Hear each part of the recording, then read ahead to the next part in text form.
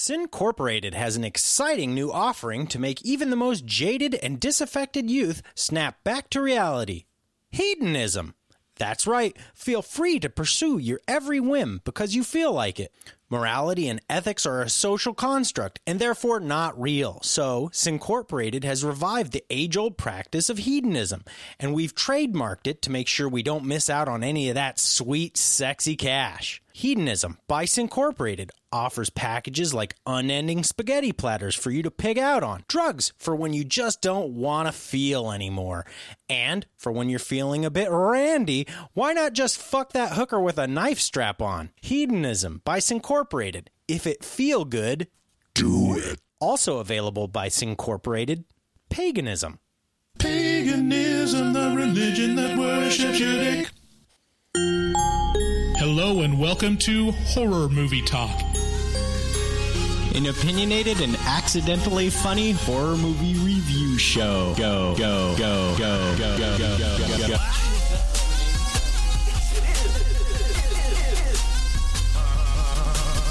I just had to stroll through the scraggly woods.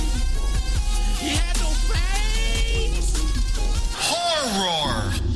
Sabrina, don't just stare at it, eat it.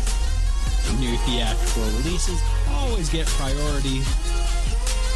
But we also review older horror movies, both good and horrible.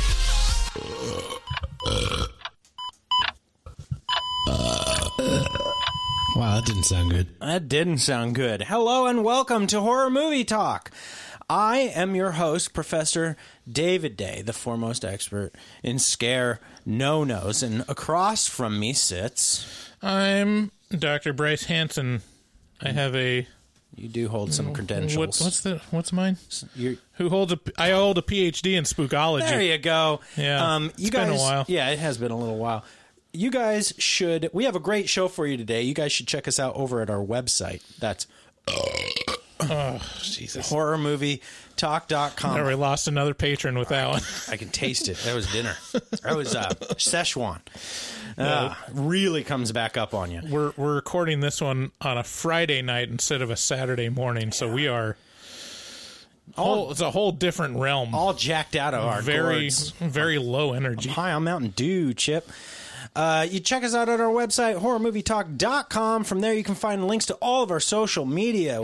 And you know what? If you guys want to do us a favor, there are plans for some sort of video thing in the future. Not maybe directly in the future, but sometime at some point. You'll want to know about them, so you should check out our YouTube and go over there and subscribe to our YouTube. And man, holy moly, what's been going on with the Facebook group? Yeah, Facebook groups, how to do it, apparently. We've got a lot of interaction there. A lot of passionate people who are just blah, blah, blah, blah, blah, you know blah, what's blah. even more amazing, now that I think of it, is the people that interacted on the Facebook page. Because the Facebook page, if you go to it, it takes a minute for it to load, like, the actual posts. Yeah. Yeah, it's a little funky. But so, I mean, it must show up in their feed, but I think that's like pretty rare for it to show up in their feed. I mean, you guys, if you're listening to us, we just started a Facebook group, and like so many HMT fans are like, really, I'm surprised at how passionate people are about the show. That's all I'm trying to say is I think we have the best fans. This is, and then big news for today's episode. Speaking of the best fans ever, I got to get a sound drop for like a sucking up to fans noise. Oh yeah. Well, we just reversed some of those Drain Addict drops, and there you got it. But speaking of great fans, Bugsy Siegel, our rap, or resident rap artist fan, has created a song for us called HMT, and we're going to world premiere it live on this pre-recorded episode of Horror Movie Talk. What's up, Doc? That's Bugsy. And here it is. Man. Man. Man. Yeah, that'll be it's not the world premiere because we actually posted it on social media. It's the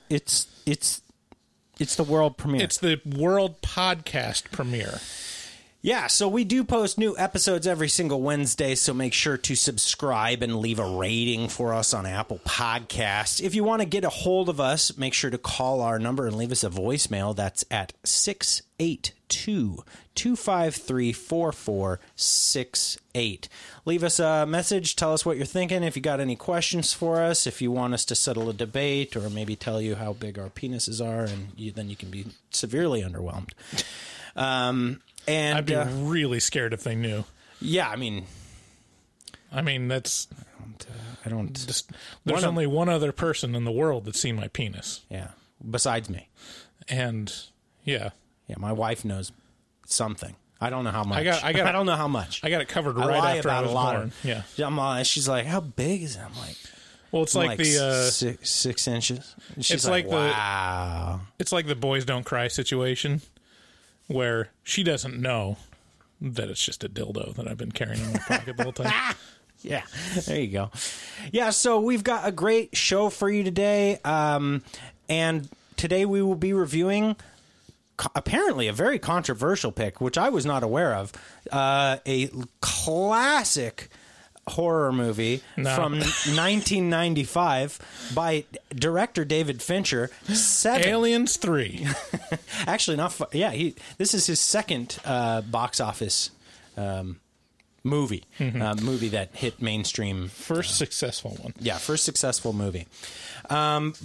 So we will start out our show by giving a brief review and our score for the movie. We score on a scale of 1 to 10. 1 being terrible, boring, horrible movie that makes you angry you had to watch it. 5 being a totally average film that hits all the expected marks. And 10 being so good that it transcends genre boundaries. After we give our score, we'll get into spoilers and take a deeper dive into what we liked and hated about the film.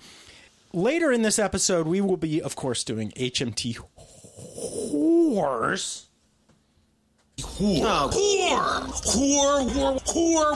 Which is a little bit where we read, we don't read anything. We play voicemails that you've left us. If you have called that number that I can't remember.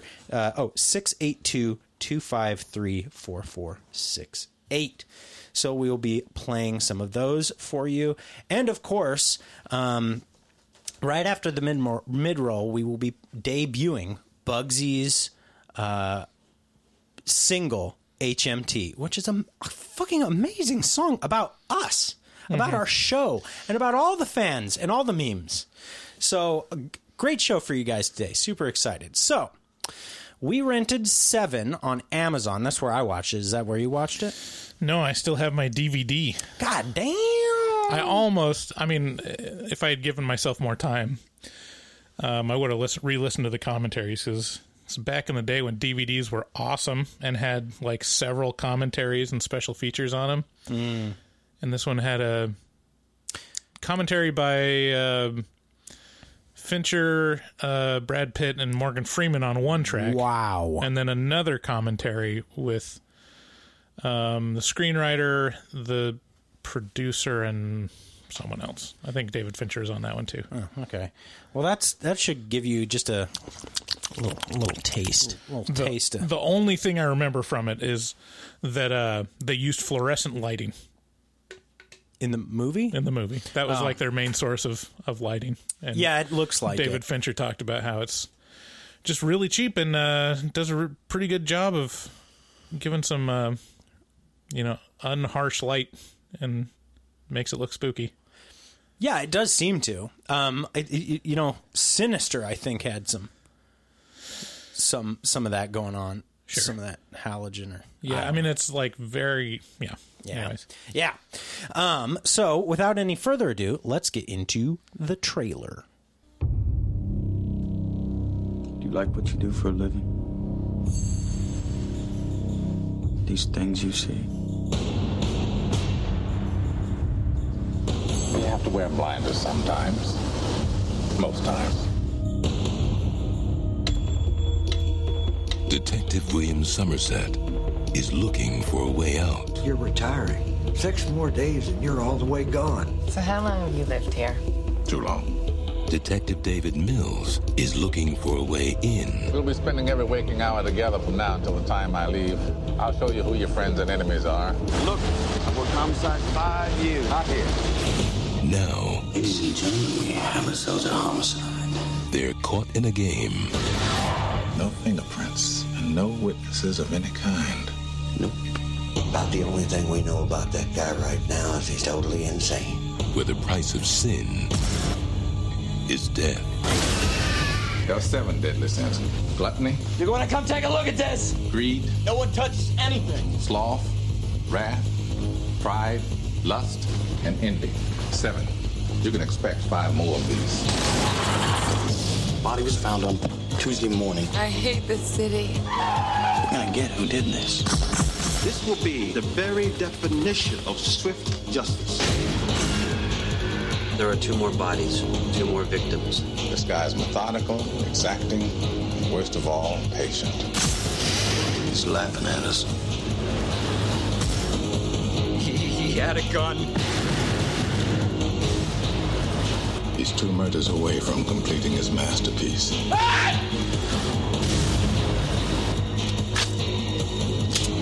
Let's finish it. Brad Pitt, Morgan Freeman, Gwyneth Paltrow. Have you ever seen anything like this? No. 7. 7. It's a super 90s trailer, man.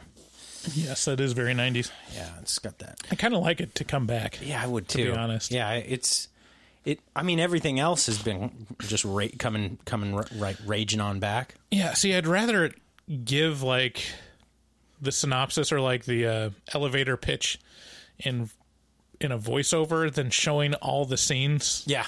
That you need to see in the movie. The new trailer fad is the fucking worst fad ever. It's like, let's just show them the whole movie and they'll really want to come see it. Let's show them all the best parts. Show them all the explosions. We'll make it great. Let's give away the twist at the end in the trailer. It's like, stupid. Anyway, 7 is the darkest buddy cop story you will ever find. It is directed by David Fincher and is one of his best movies, which is saying something because David Fincher is kind of like the Steven Spielberg of the R rating, if you think about it. Like, his movies are diverse. They cover a wide variety of topics and characters. They're not like, you can't really pigeonhole him into a genre, really. But all his movies are pretty much are, you know. There's let's see here, there's Fight Club and 7, and then just a bunch of other ones.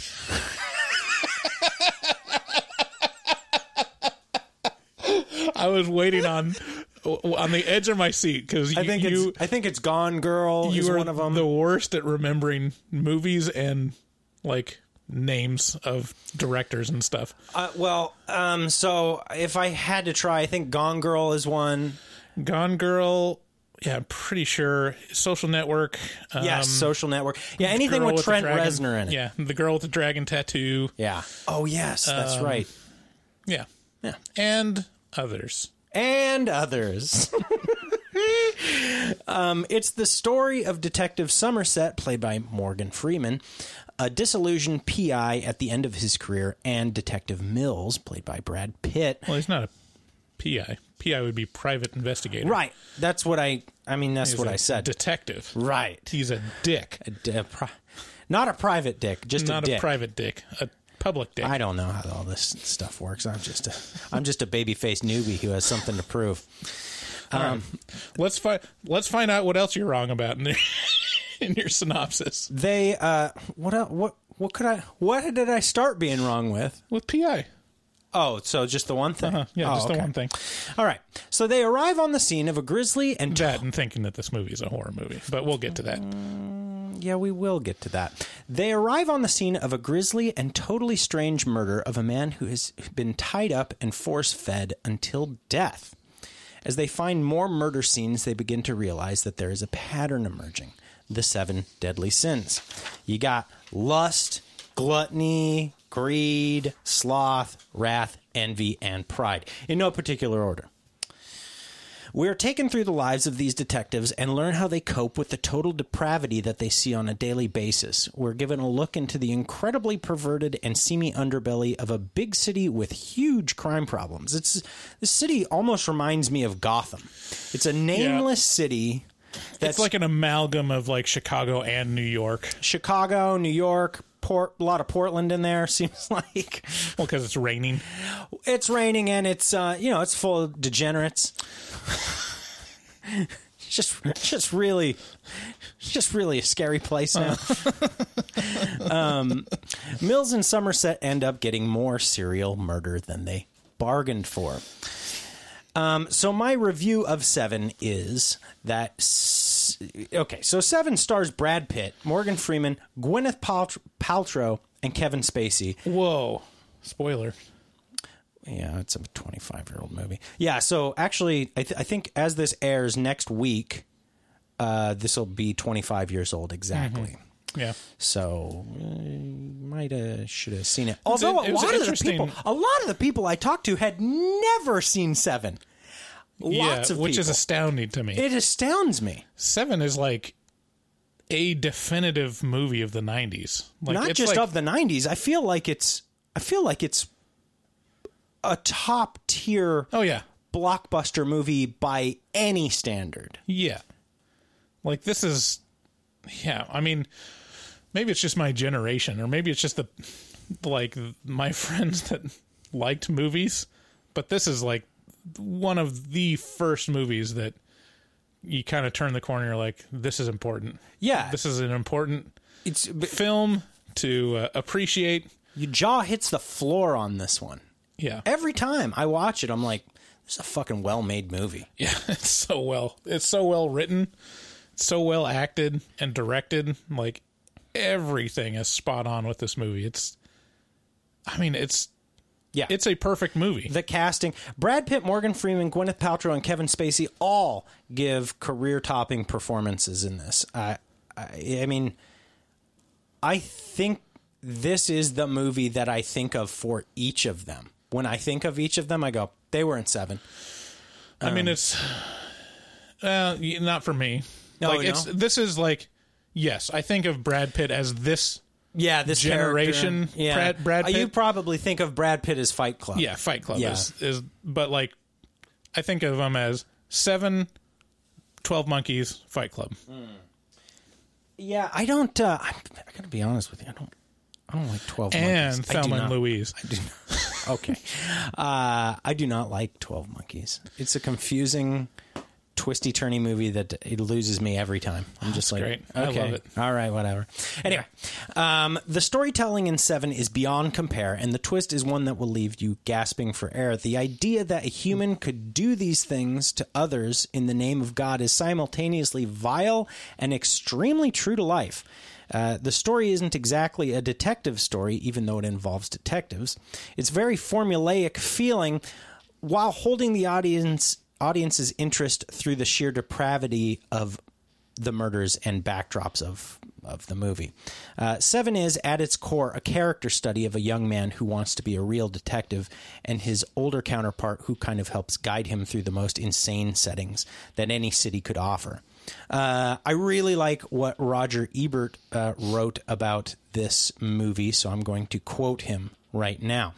He says, "What's being used here is the same sort of approach William Friedkin employed in The Exorcist and Jonathan Demme in The Silence of the Lambs used. What could become a routine cop movie is elevated by the evocation of dread, mythology, and symbolism. Seven is not really a very deep or profound film, but it provides the convincing illusion of one. Almost all mainstream thrillers seek first to provide entertainment. This one intends to fascinate and appall."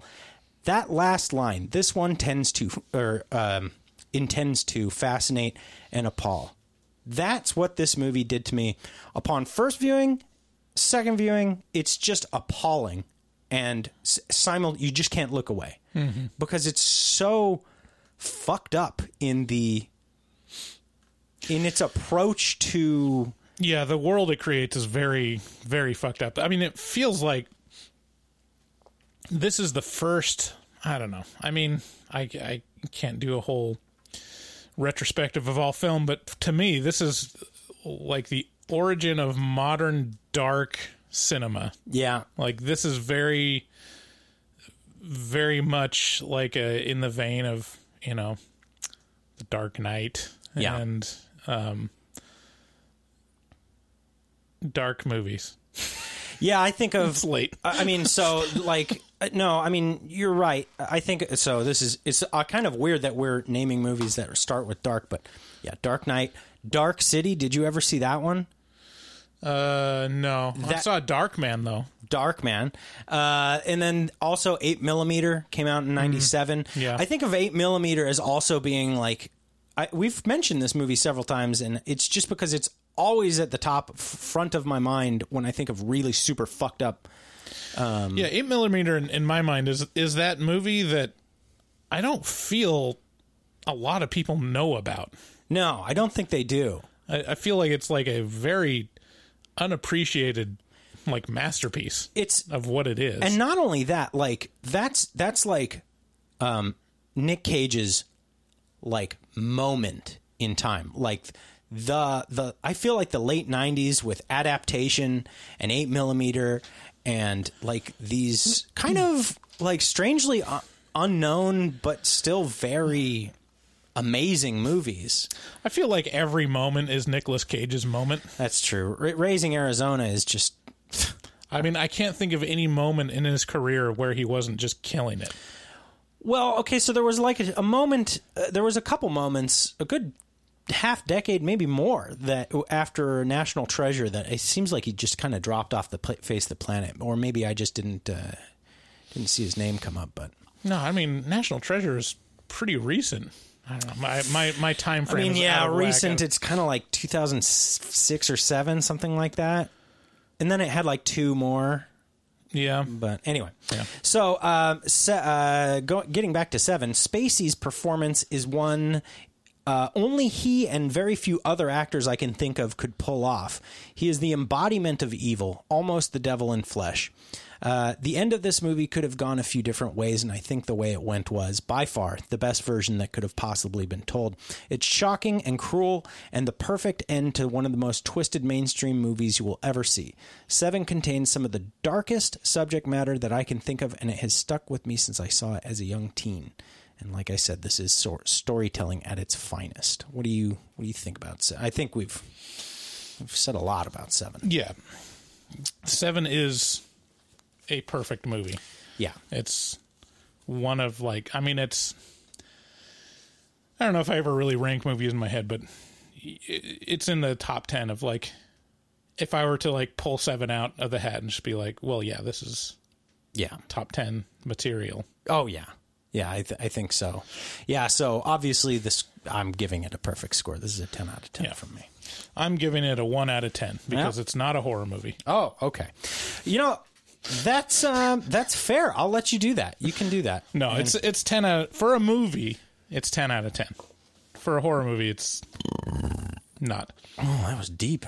I don't know, man. A lot of people disagree with you. Yeah, so I posted a poll on our Facebook group, and I'm actually a little surprised that it won, that it was a horror movie. A lot of people consider this a horror movie. Almost double the amount of people. I was on the fence. It's not double. It was like 18 to 30 or something like that. Mm-hmm. Go on. You were on the fence. I was on the fence with it because, I mean, I remember it, and what you come away with, you know, over time is you remember how dark it was and how fucked up the crime scenes were. And it's definitely disturbing in its subject material. And so I was kind of on the fence because I'm like, yeah, I could see how this could be considered a horror movie because there's lots of disturbing stuff. It's a serial killer movie, which is, you know, there's lots of serial killer movies that you would definitely say is a horror. Like Henry is definitely a horror, but even like it's classified as a biography, like biopic, crime pick, or something like that. Well, yeah, but I don't put a lot of stock in the actual like oh, Amazon says it's blood. It's like, yeah, well, Amazon says a lot of fucking shit that's wrong, like all over the place. I mean, well, there's, and here's the thing, like, I watched it last night and I came away with like, yeah, it's not a horror movie. Wow, I was like, he'll watch this. In my mind, I was like, he'll watch it and be like, oh yeah, it's been a long time since I've seen Seven. Yeah, this is a fucking horror movie. No, see, because we'll get into this. We'll get into this. I promise we'll get into this. Okay. But to be fair, the poll is 38 people said yes, it is a horror movie, and 21 people said no, it's not. So that's almost double saying yes. All right. So I'm sure you texted all your friends and got them to. I didn't. I did not. Well, I mean, it just tells me that we got a lot of wrong people on Facebook. Whoa. Strong words from Bryce. So, with that, yeah, 10 out of 10. So, with that, hey, you guys, if you want to reach out to us, again, that number is 682-253-4468. That'll get you through to our voicemail line, and you can leave us a nice message, tell us what you think, blah, blah, blah, blah, blah, blah, blah, blah, blah, blah, blah. If you would like to become a patron, that would help support our show. You can do that by going to patreon.com/horrormovietalk, or you can go to our website, horrormovietalk.com, and click the link at the top of the page there that says become a patron, and that'll get you, depending on what level of patronage you choose to support us with, that will get you access to the afterpod. Yeah, bonus content. There's been a lot of people on like Twitter, not a lot of people, but a couple people coming out of the woodworks and saying they just discovered us and they're just binging horror movie talk. And for those that are close to the end of the 2-year run of horror movie talk, you know, there's lots of extra content on that Patreon. You know, there's more where that came from. Yeah, another year worth of podcasts. But you got to dig deep. You got to dig deep. Get in that $5 tier, baby. Oh, man. So, yeah, check out the Patreon. Got a great community on there of super fans. Yeah, and you know, if you choose to get into one of the higher tiers of patronage, you can actually choose. You can put your vote in once a month to kind of guide our ship and determine which one movie a month we will be reviewing. So you can do that over on our Patreon. Also, if you'd like to support the show or just want to rep our merch, you can do so. My brand. You can do so by going to horrormovietalk.com/shop. We got a bunch of stickers. We got t-shirts that are selling out like hotcakes. Yeah. Ladies, get your ladies t-shirts. You're not I need people to order 2, 3, and 4 shirts a piece. People are sleeping on the red too. Like a little bit. I got to tell you, I'm looking in my stashes, and it's pretty even. Yeah, I mean, I think it's weird because I look at the stock, and there's several sizes in black that are sold out. Oh yeah, but medium went so fast. Yeah. I was like, I'm a large, so I was like, everybody's a fucking large because I'm a large. Yeah, everything I read was like, you're gonna sell mostly larges and extra larges. All the larges are still around. And then and I was expecting, you know, some big titty bitches, big titty goth bitches. Hell yeah. And, you know, some, you know, healthy, you know, thick men. Thick, ropey loads. Men. And turns out, you know, a lot of svelte horror movie fans listen to horror movie talk. Yeah, I'm all right with it, too. We're like that friend that you stand next to in the photos to make you look thin. I bet you hated that guy. You fucking asshole. Get off of me.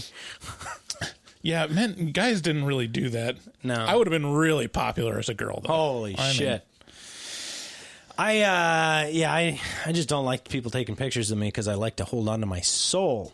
Other ways you can support the podcast are if you're going to buy anything on Amazon, and you are because you're in quarantine, go to our website, click through the button in the header of the website that says buy on Amazon. Buy anything after you click that link, and we'll get a little taste. A little taste. And then also, please check out Dustin Goebel. He's a professional artist who fucks hard. He also takes commissions for artwork from HMT fans. He designed our kick-ass logo, and I think that's a large part of why we sold so many shirts. No question. Can you imagine how many shirts we would have sold if it was my logo that I kludged together? I mean, I'm sure we'd have sold some, and we'd have been fucking lucky as shit. Right. Just been like, yeah. Yeah. So yeah, go to him on Instagram at DGOEBEL00, at DGOBEL00 on Instagram. And thanks so much to everyone that supports the show. I mean, Bug Z writing a fucking song for us. I can't believe it. I cannot believe how much support we're getting right now. It's crazy, and I honestly, like, from the bottom of my heart, it's so nice to feel like we're appreciated and that we're doing something that people enjoy. That's all I want to do is just make people happy, right? And prove Bryce wrong on occasion. And just want to say thank you to our newest patron, Tyler N, for joining Horror Movie Talk and supporting us, and we love you. You know, I was talking to Dustin today. I was also talking to See No Evil today. She's one of our repeat callers, and of course, you all know Dustin. He does our artwork, and I was talking to both of them today on the phone with See No Evil, and on the computer with Dustin, and both of them were like, "You got to move to Ohio, man. Got to move to Ohio." I was like, There's nothing I want more than to move to Ohio. Going to Ohio. I want to move to Ohio because it seems awesome there. Stuff is super cheap. The people are super chill. I like Dustin. I like See No Evil. I think I'd fit in well in Cincinnati or Cleveland. I think I'd do well. Mm-hmm. That's all I'm saying. Maybe Horror Movie Talk's got to take this show on the road. How do you feel about that? Nah. No? Okay. Pacific Northwest is that's best. what my wife says too. So, with that, let's get into wait. Yeah. Spoilers.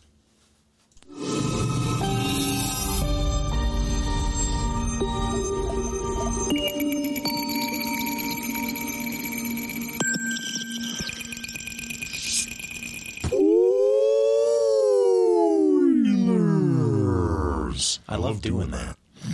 That's the best. So, before we get into spoilers proper, Bryce, I would like to ask you a question. A retraction? I do have a retraction. But first, before we get into any of that, I would like to talk about Bugsy.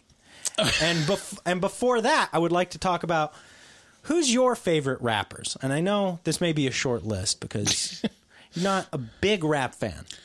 I really love Snow. What? You know, he did Informer. What? He's just right in my... No, I don't know. You don't have any favorite rappers? I think my favorite rap is probably Outkast. Oh, hey. Can't go wrong there. Yeah. I think they're super great, and I really don't listen to anything else. I don't think I... Honestly, I think I only own, like, a Public Enemy album. I think I have maybe NWA and an Eminem album. What does NWA stand for? I can't remember. Oh, okay. Yeah, we live in Portland, David. I can say whatever I want. It's a free country. I don't want to get shot in the street. So yeah, I was thinking about it today, and I think like the top ones for me are, I mean, obviously Eminem. He's great. I love the Beastie Boys. There's something about the Beastie Boys that's super special because they're able to finish each other's sentences or like jump into each other's sentences so fluidly that it's almost as if three people become one person rapping. It's a crazy thing. Pretty sure they plan that ahead. Well, yeah, but you don't see that anywhere else. You don't hear that kind of thing anywhere else. You know, it's especially not like long-standing groups. They're like, is that just a Beastie Boy? I feel like that's like a style, but I have no backup for that because I know nothing about hip-hop. I mean, it's definitely a thing that people, but the Beastie Boys, that's them. That is their deal. And then also, I really like Nicki Minaj. I really do. I like I like her flow. Like, it's very choppy. It's like, dicka, dicka, dicka, dicka, dicka. You know? It's like, oompa, oompa, oompa, oompa, boom. Right? I like that WAP song. She talks about her pussy.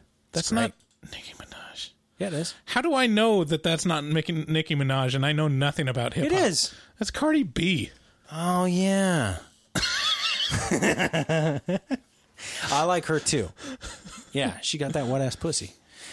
So anyway, in a pot. So with that, I would like to premiere one of the great upcoming rappers of our time.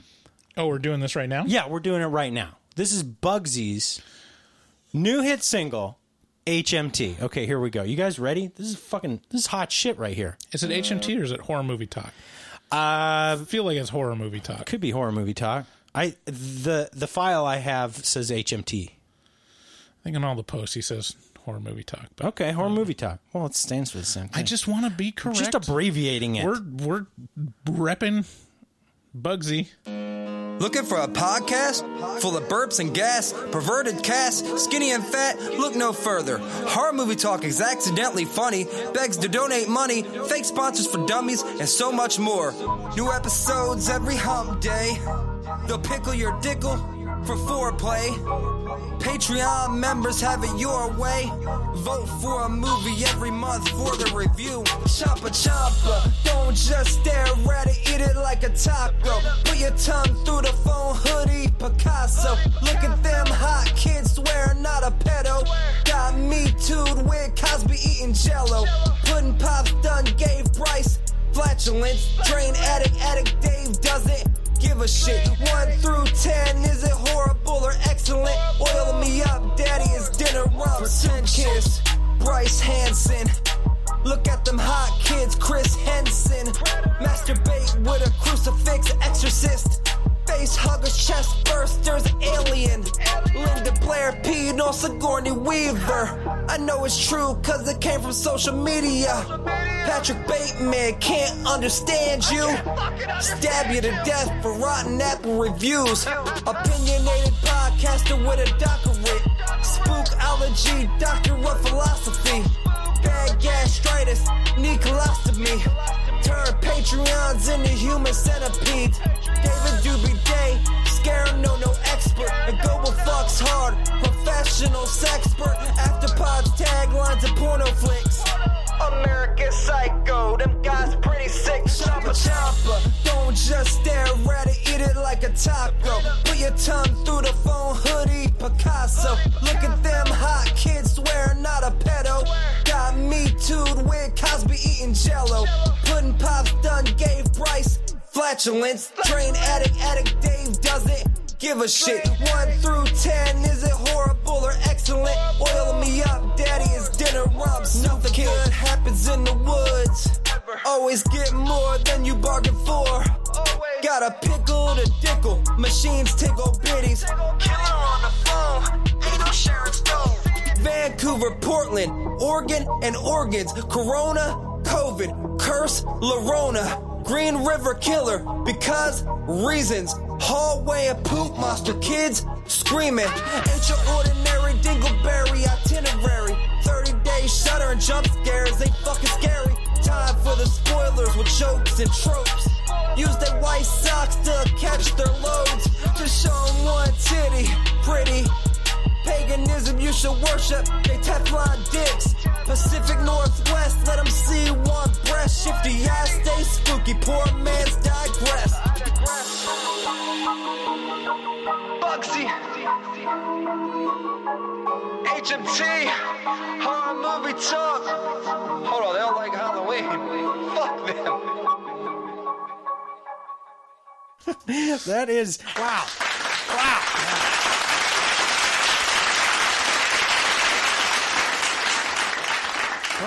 Bravo. Wow. Man. Masterful. Just fucking like. I don't know if any of you listening, or you, dear listener, that I'm talking into their ear, I don't know if you have ever had someone write a song about you, but it's a very surreal experience. It's surreal, and especially when they're just talking mostly about how you fart all the time. He's like, cut the backing track, gives Bryce flatulence. Thank you.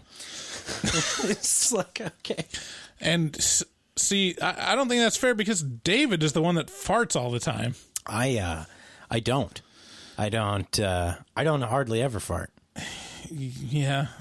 I mean, out of the times that we've mentioned farting in this studio. Okay, I fart a lot. Yeah. I definitely fart a lot. Yeah.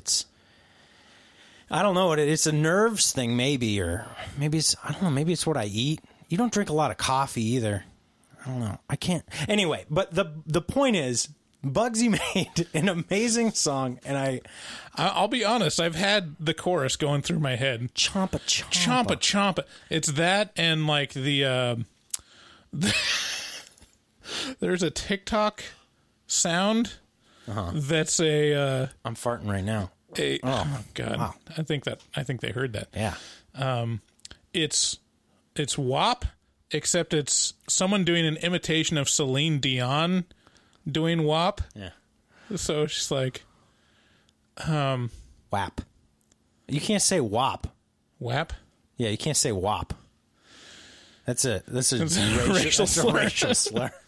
I think in the song she says WAP and WAP at different times. Well, that's racially insensitive of her. All right.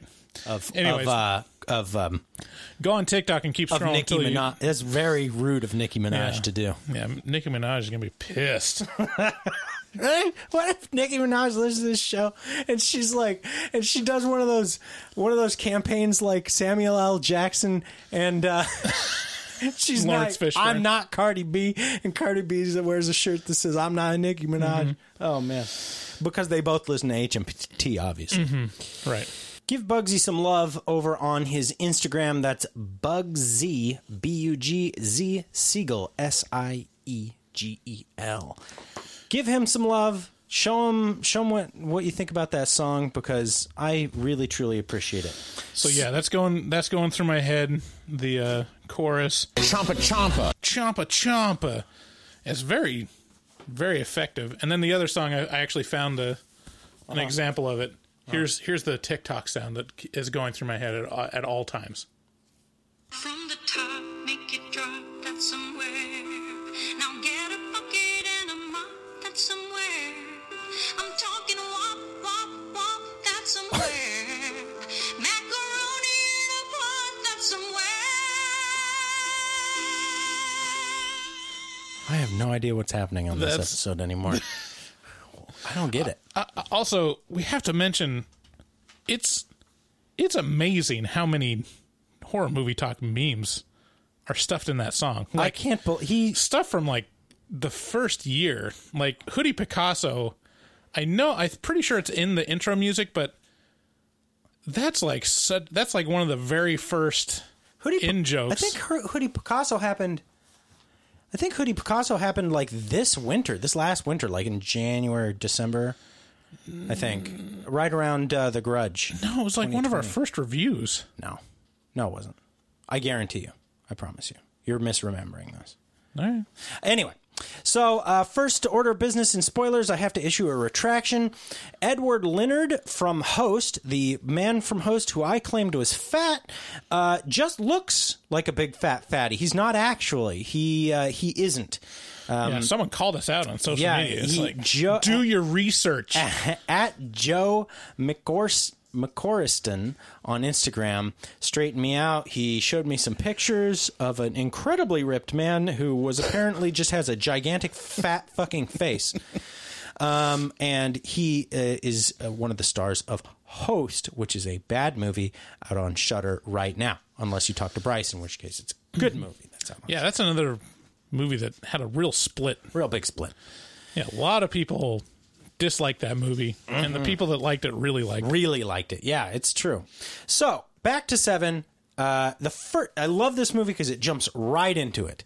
It doesn't feel like it wastes any of your time. And the first thing we see is a crime of passion. A dude murdered in a domestic dispute, and Morgan Freeman's character, Somerset, asks the detective. It's kind of a little bit of a character build building moment, and he asked the one of the cops who's there. He's like, "Did the kids see anything?" Mm-hmm. And the other detective was like, "What the fuck is with these ridiculous questions? Like, what does that have to do with anything?"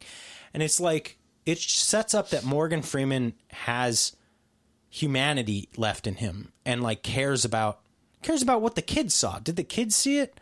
And the other guy's just. He's no humanity left. And the other guy kind of represents the whole rest of the city, which is really just gone to the dogs. It's just totally depraved and gross. And so I wasn't sure. Yeah, I got strong Chicago vibes from this place. Obviously, yeah, also it's got like an elevated train that like shakes the Mills's apartment. Mm-hmm. And so that's very Chicago-y. Yeah. And then New York is everything else, but it's left completely ambiguous, right? Yeah. I mean, and then they go, an hour or two away, and it's definitely California, 100% the Fresno Valley or something like this. Yeah. Yeah. So I enjoy that they leave it ambiguous as to what city it is, and then we meet Brad Pitt. He comes in and he's, bright-eyed and bushy-tailed, and he keeps explaining through the whole start of the movie. He's like, "Hey, I'm not new to this. I've been doing this for a while." Yeah, guy, and it's nice seeing Brad Pitt trying. Yeah, this is back when he was trying to where he's not like just only exclusively doing roles that make him look cool. Yeah. Yeah. My favorite. What's your favorite Brad Pitt role? I mean, Fight Club. It's got to be Fight Club. Really? Like nothing is even close? This is close. This is pretty close. I mean, 12 Monkeys that's like another thing. Wow, the wind up in the pitch. 12 Monkeys like proves that he's actually a really great actor. I think he did fantastic in that. Yeah, he did. But yeah, I mean, one of those three movies I'd say is like the definitive Brad Pitt movie for me. I think my absolute favorite Brad Pitt role is Burn After Reading. That's so great, where he's just this upbeat like cardio addict of I love it. I love how dopey he can be in that movie.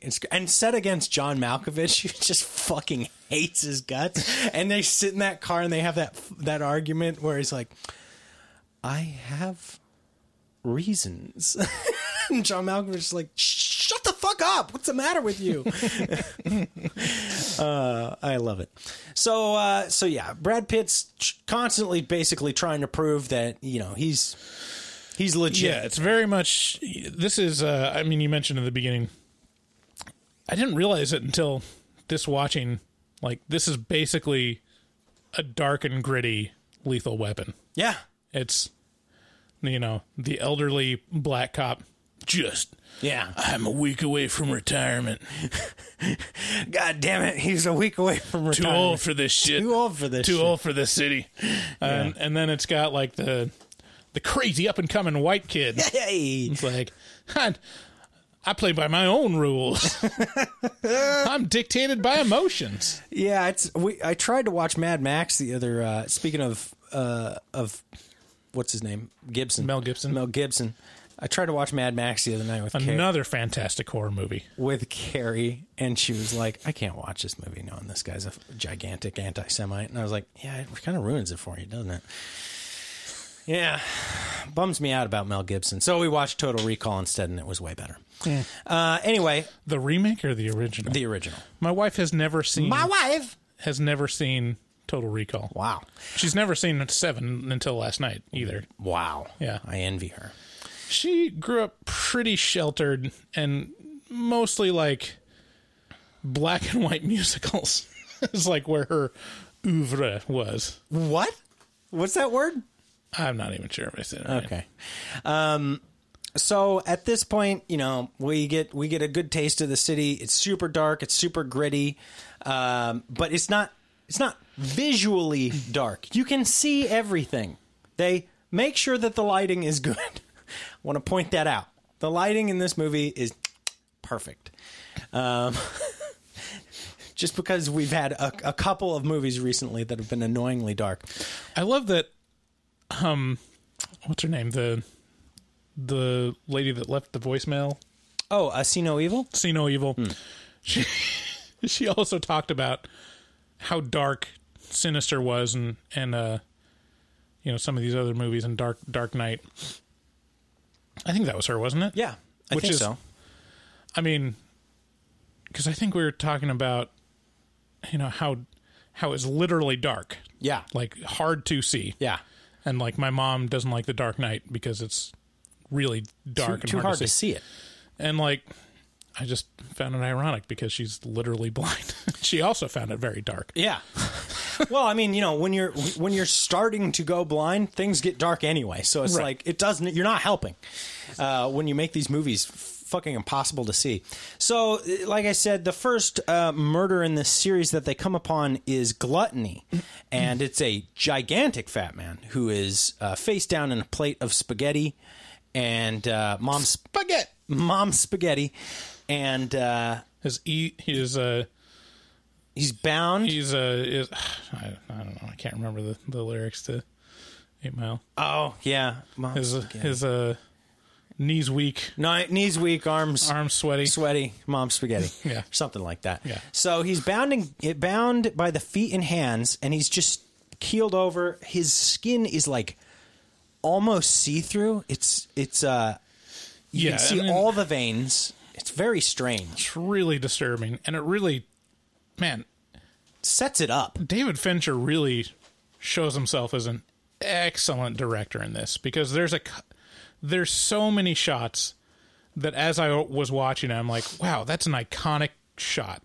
Like, and it's just a half a second, but it's like, man, that looks it sticks awesome. with you. Yeah. You remember that. So like the one shot of the gluttony victim's hands like tied together, right, and it looks like maybe with barbed wire, so it's hard to tell. Yeah, but it seems intense, right, because it's digging deep into his skin. Yeah, and and they find out that he was force fed to death. Yeah, which sounds delightful to me. Yeah, they find they find bruises on the back of his head. Yeah, because where the guy was pushing the gun to his head. The pistol against his head. And it shows the maturity of Somerset, because there's no real indication that it was a murder at first glance. And he's... I think it was Mills is like, well, who said it was a murder? And Somerset said, no one. Yeah. Because he can just intuitively tell something ain't right. Yeah. Yeah,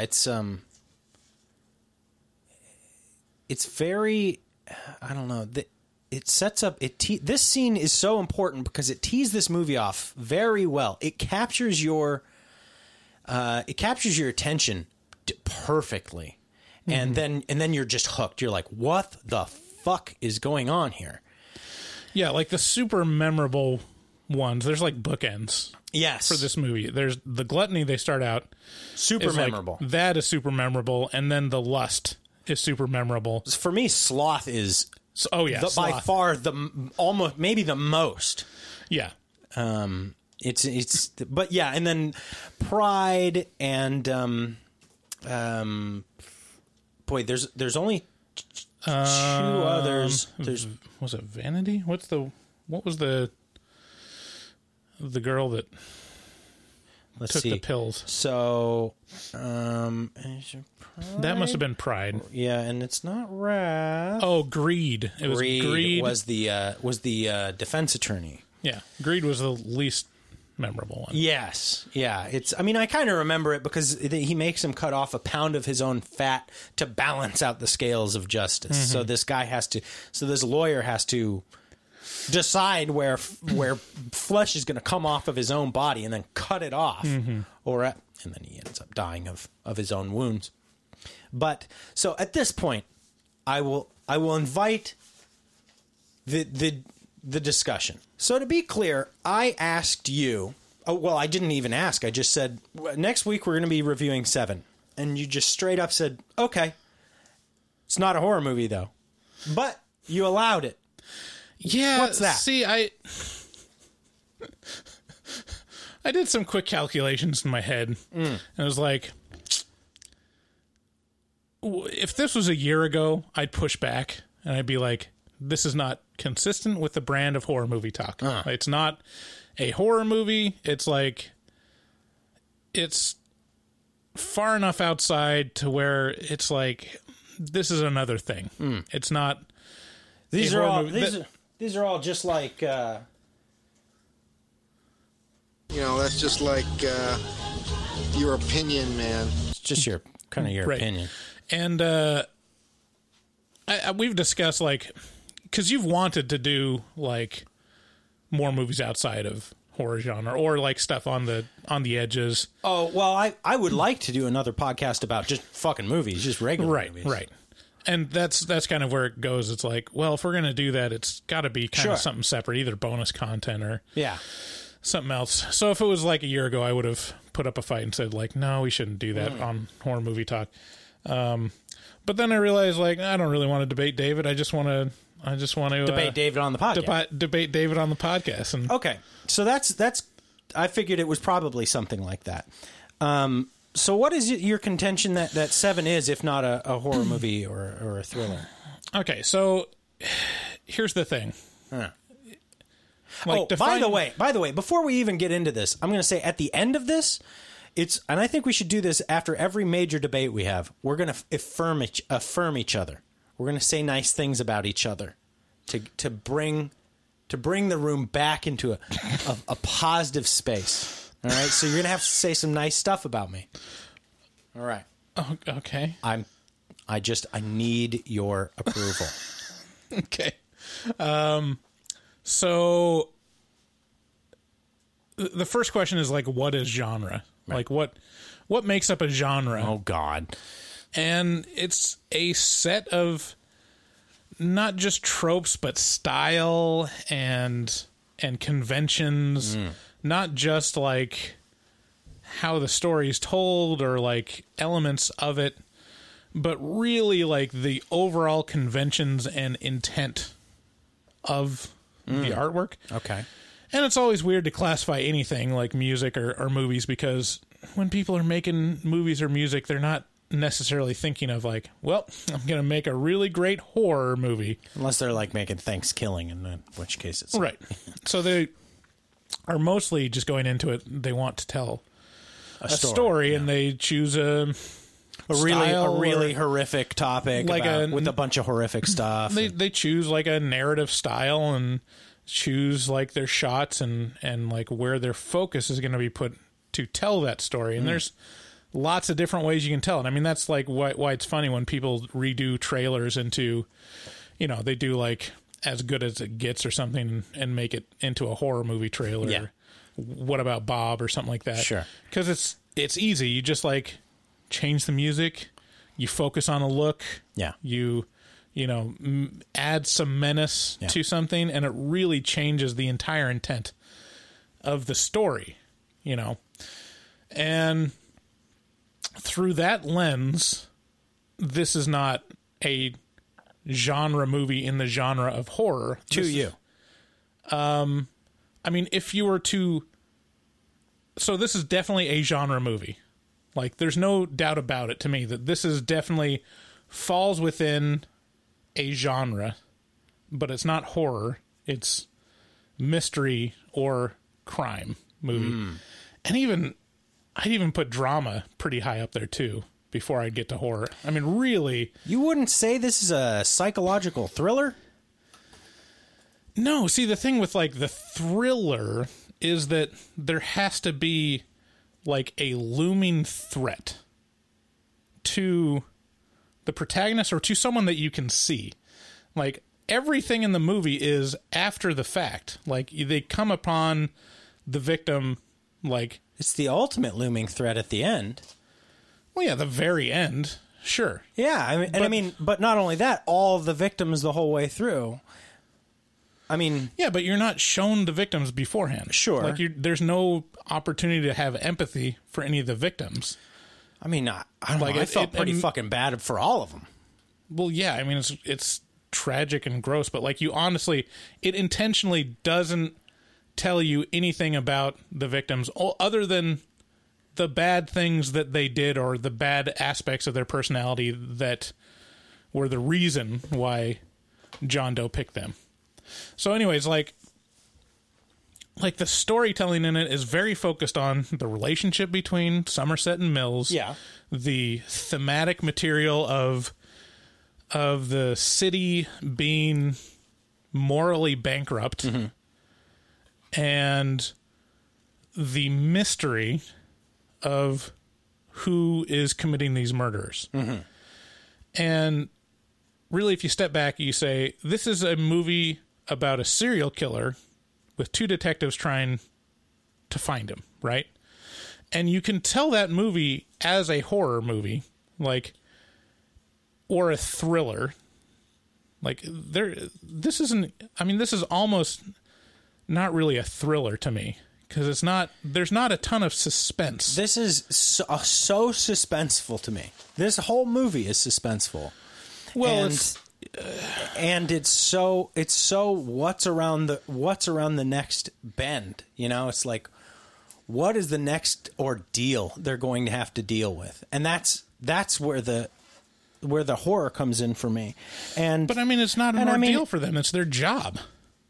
That doesn't mean it's not an ordeal. My job's the biggest fucking ordeal in my whole life. Well, so anyways, like that's all I'm saying. If we're going to talk about what is a genre and does this fall into the intent of being a horror film, like I really don't think it passes the test for that.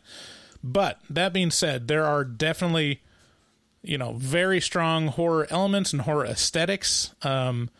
There's horrific things in it, and it makes you feel bad.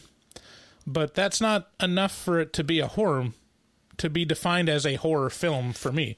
Because if we talk about like the dread or just feeling icky or feeling like horrified, it's like, well, okay, Schindler's List is a horror movie then. Okay, well, I mean, yeah, but I mean, if you're gonna take this one off of the list of horror, then you probably should take The Invitation off of the list of horror movies, or The Lighthouse, or Tremors, or Tucker and Dale. What are you talking about? Tremors is a monster movie, and there's always it's a comedy. It's mostly a comedy. No, it's an action. Lots of action. It's mostly a monster movie. And Tucker and Dale versus Evil. That's almost exclusively a comedy. There's no horror in it at all, but it's a horror movie like everybody thinks it is. Well, no, because it's using the conventions and tropes of horror movies as part of the storytelling.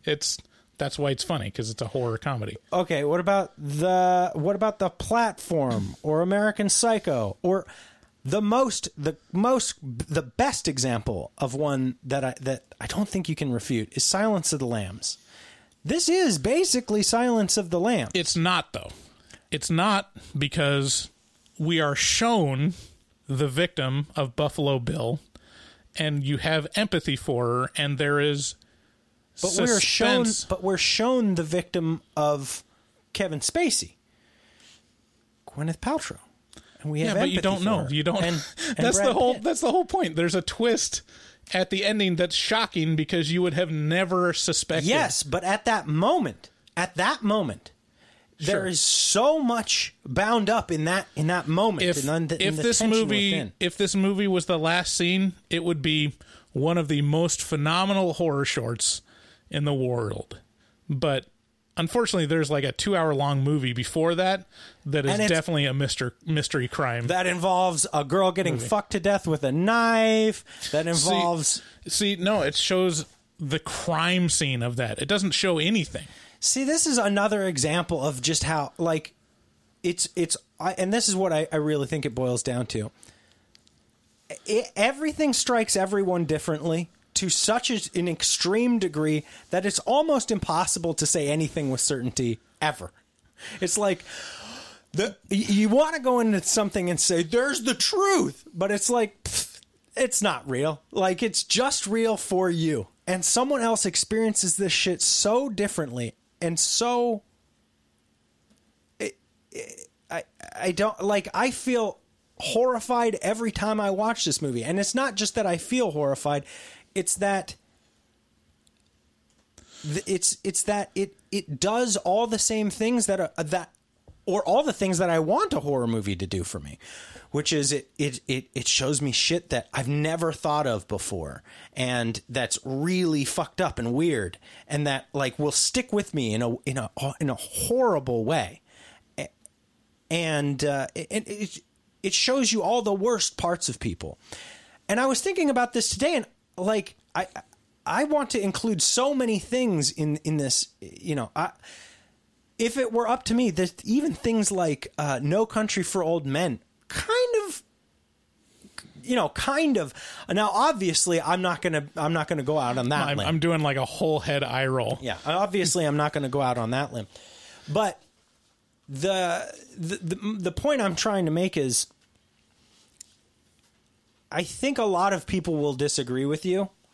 I mean, obviously, like I'll admit that. I mean, looking at the poll, there's more people that agree with you than me. But when it comes to like nomenclature, when it comes to like, let's decide how to categorize things. You look at like, the scientific classification of, animals and plants. It's like, you don't get very far before you get to a point where like, well, that doesn't really make sense, or that doesn't really go together, or, we assumed like all these types of animals held to these rules, but look at this one. It's basically the same thing, but it doesn't hold to that one rule. And so, or if you like, I was at a company that did customs like tariff information, and so like to classify everything that crosses borders, you have to like assign it a number, and you have to like group them together in supposedly logical groups, and there's a giant like 3,000 page document that literally just lists stuff and numbers associated with them, and they get it wrong. It's like they say a tomato is a vegetable, where like everyone would agree with that, but it's not really. It's actually a fruit. Yeah, technically, yeah, and it is, but also, right, eat your vegetable. Or there was a great case where Mattel, I think,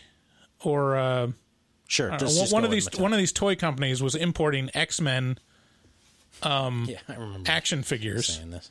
And they were choosing the classification for like what was it?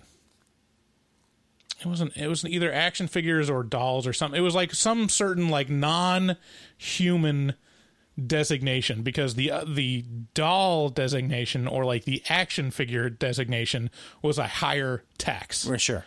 But you can argue that an X-Men figure they're literally not human. They're mutants. They're mutants. Yeah. They're specifically not human. They're specifically not. I mean, it looks like a biped. It looks like a human. Yeah. With a funny haircut. Right. But really, but it ain't. It ain't. That's Wolverine, buddy. Yeah. Hey, yeah. It's like when. Okay. I'm not going to go into.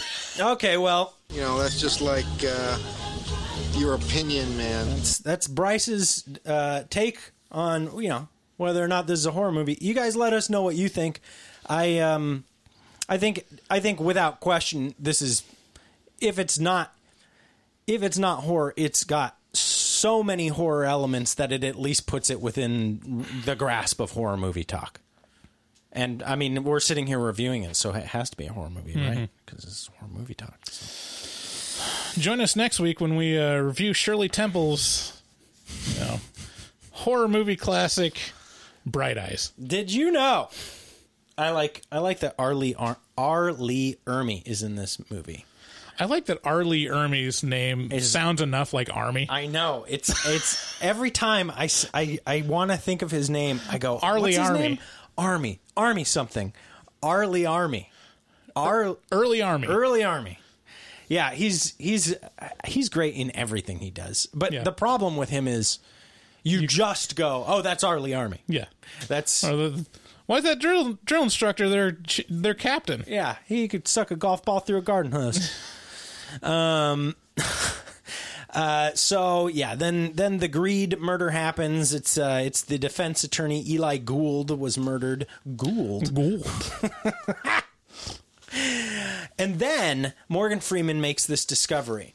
Arlie Ermey comes in and he's like, "Hey, here's some fucking plastic they dug out of Fat Boy's belly." And he's like, "I don't care." And they're like, "It was," and then Arlie Ermey's like, "It was fed to him." And then Morgan Freeman's like, "What the fuck?" Which, now that I think of it, how would they... Well, I mean, how else would he get a hold of it, right? Yeah. He was tied up. But maybe he just ate that willingly himself. Can you prove that was forcefully fed to him? Maybe he just really liked the taste of linoleum. It's a good point. You make almost as strong a case as you did for this being a horror movie. Yeah. This was a trigger for me. Why? What does that mean exactly? So this made you upset somehow? Yes. Oh, okay. You know the water damage that we suffered? Yeah. And how we had our whole kitchen like demolished for a good portion of a year? Yeah, it was a long time. It was like 6 months. Yeah, that linoleum that they put down is already falling apart. Like literally peeling up. And so we called the company and I was like, listen, I don't want this to go sour, but I had the worst experience in my life dealing with you guys. And that's saying something because my dad just died. Yeah. And it was just a nightmare. That was a horror movie. This is what happened to me and these contractors. Was it? Or was it really more of a mystery? It was more of a thriller. So it was within a year and they're like, "Oh yeah, that's under warranty. We'll call the subcontractor or whatever and they'll come out and they'll be out in 3 years. Look at it." And so the guy comes out and he basically says like, "Oh yeah, the contractor that did this used my contractor license, but he wasn't me." Oh, well, I guess that fucking sucks for you, buddy. Yeah. Better pony on up. Or else I guess you're going to lose your contractor license for lending it to some other guy. And so he looked at it and he was like, "Oh yeah, what happened was don't care, fix it." They laid it down and then the guy moved my fridge and then gouged it. And so he had to replace like one square. And the one square is like right next to the kitchen table where it's all the traffic and all the chairs scooching back and forth. And so, of course, it peels up. And the guy in this contractor that came to like look That's a load-bearing square. At the damage, he's like, "Oh, yeah, they use like the absolute cheapest material. Like it's the cheapest linoleum laid on like paper, basically." Okay. And it's just waiting to get peeled up. And so it's like, did you start eating it? And originally they're like, "Well, we'll just patch it. We'll cut out a piece and put it down." I'm like, well, isn't it just going to do the same thing? Like what? And yeah, so but it'll get you past that 1 year mark, you dumb idiot. They're going to replace the whole floor, which they should because it's a piece of shit. Yeah, fuck those. I don't even want to talk about the counters either because that's like the same thing. Like I wish I would have chosen my own contractors. But anyways, and we're paying like the difference between like the next level up, which probably shouldn't have to do. Anyways, all right. So I was triggered by the linoleum. That was a fascinating story. So he gets over there and he pulls the fridge out and he finds, oh shit, there's like, here's where all the pieces of linoleum were scraped off the floor. And behind the fridge, he sees the words gluttony. Whoa. And so this blew my mind as a teenager as I was watching it and stuck with me forever. Now, this is a somewhat problematic movie because Brad Pitt uses a few words. He says the Daggett word, Daggett word. Yeah, the word that rhymes with Daggett. Dragnet? Dragnet. Yeah, he says dragnet because they're detectives. Mm-hmm. He says that loudly. And then he also says the R word. Retarded? Oh, you said the R word. Yeah. So trigger warning on that. I like the scene where Somerset heads to the library a lot. Does that strike a nerve for you? Also, like rewinding, there's the great scene because it shows Mills like on his own for like one of the cases, and it's the greed one, and you see him like watch the news, and it shows him like kind of having flop sweat. He's like, oh, Jesus, Christ. because the defense attorney or the guy on the DA TV or whatever, the DA on the TV is like, I assure everyone that the person working on this, that the people working on this case are the absolute cream of the crop, and this will be the most rock solid investigation we've ever done. And be the definition of swift justice. Brad Pitt's like, oh shit, oh my god. And so that's a great. There's lots of great character moments in this. It's a whole character building movie. It's fabulous. It's almost like a drama. So yeah, that happens, and then it goes back to Somerset, and he finds the gluttony thing, and so it matches up with Brad Pitt's crime scene that has the word greed written. Yeah. And so they realize that this is a guy obsessed with the seven sins. Yeah, but going back to the library scene, Somerset heads there, and it's like nighttime, and it's like there's a bunch of cops, sitting up on this watchtower, sort of like watching over the library, and they're all playing poker. And he says, "I'll never understand you guys. All these books, and all you do is play poker all night long. You have like all this knowledge," and so it shows his like reverence for knowledge and and his wisdom, and they put on this beautiful classical music, and I don't know. I've always remembered that scene as being kind of like is like holding up intelligence, and I always liked it a lot. And I like the follow up where it gives the counterpoint of Detective Mills. He's like, fucking Dante, fucking rhyming F word, F word, and he's like pissed off and he doesn't get it, and then like he has someone deliver a bunch of Cliff's Notes. Yeah, which is awesome. And he puts the Cliff Notes in his desk all secretly, like, I hope Somerset doesn't see me reading these Cliff Notes. Remember Cliff's Notes? Do they still have Cliff's Notes? Yeah, it's called the entire internet. Oh yeah. So at this point, Somerset gets invited to dinner with Gwyneth and Brad, and they have a nice dinner. They get to know each other. They learn that like basically Brad Pitt's apartment is either above or below the train. They say subway, so I think it's below. But in any event, their whole apartment's just... It's like the subway train runs through their hallway. I wonder if... is that a thing? Like, it must be, right? Being next to a train? Yeah, I mean, It must be. There's houses next to trains. I've never lived in a big city, so I don't... I've really never experienced that, and I have no knowledge of that, but it seems simultaneously very romantic and like the most horrible life you could possibly live.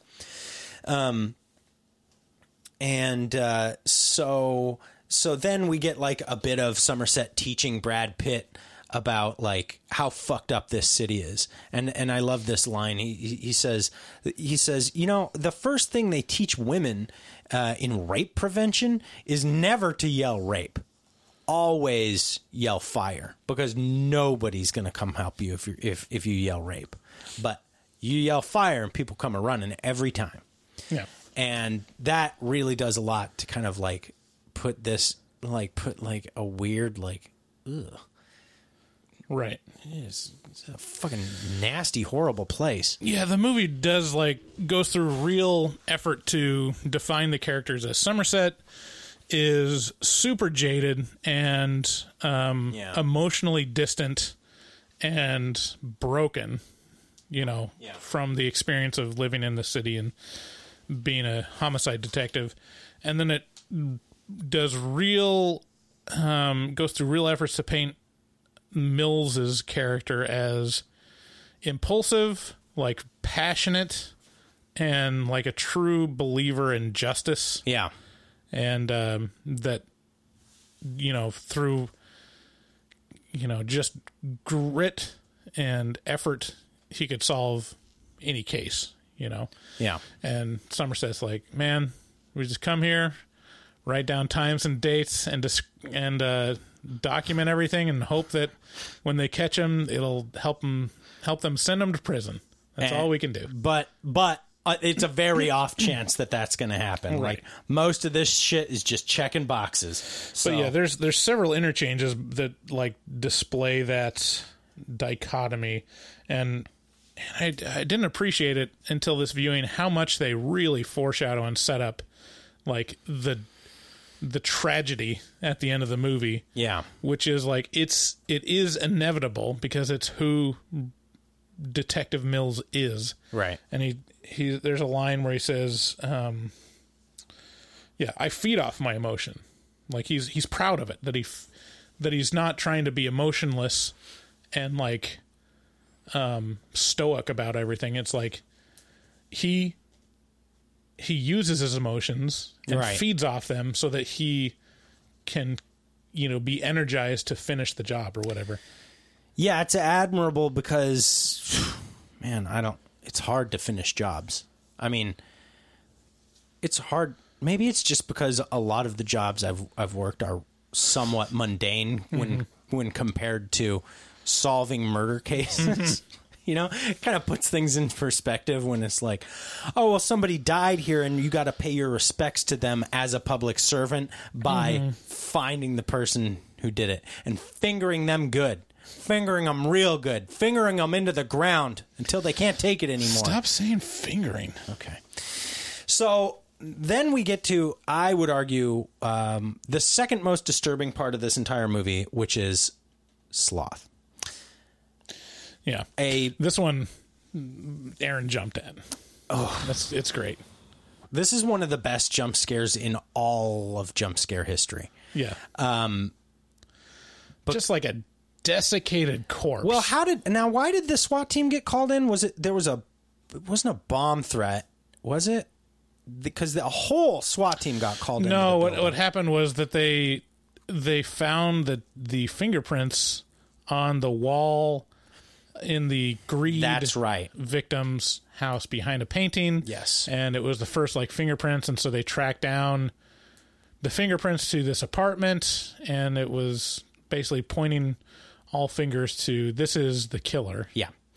So they break in there, SWAT team all in hand, and they get into this room, and it's brilliant how they shoot this because the camera is pointing at the SWAT team, right?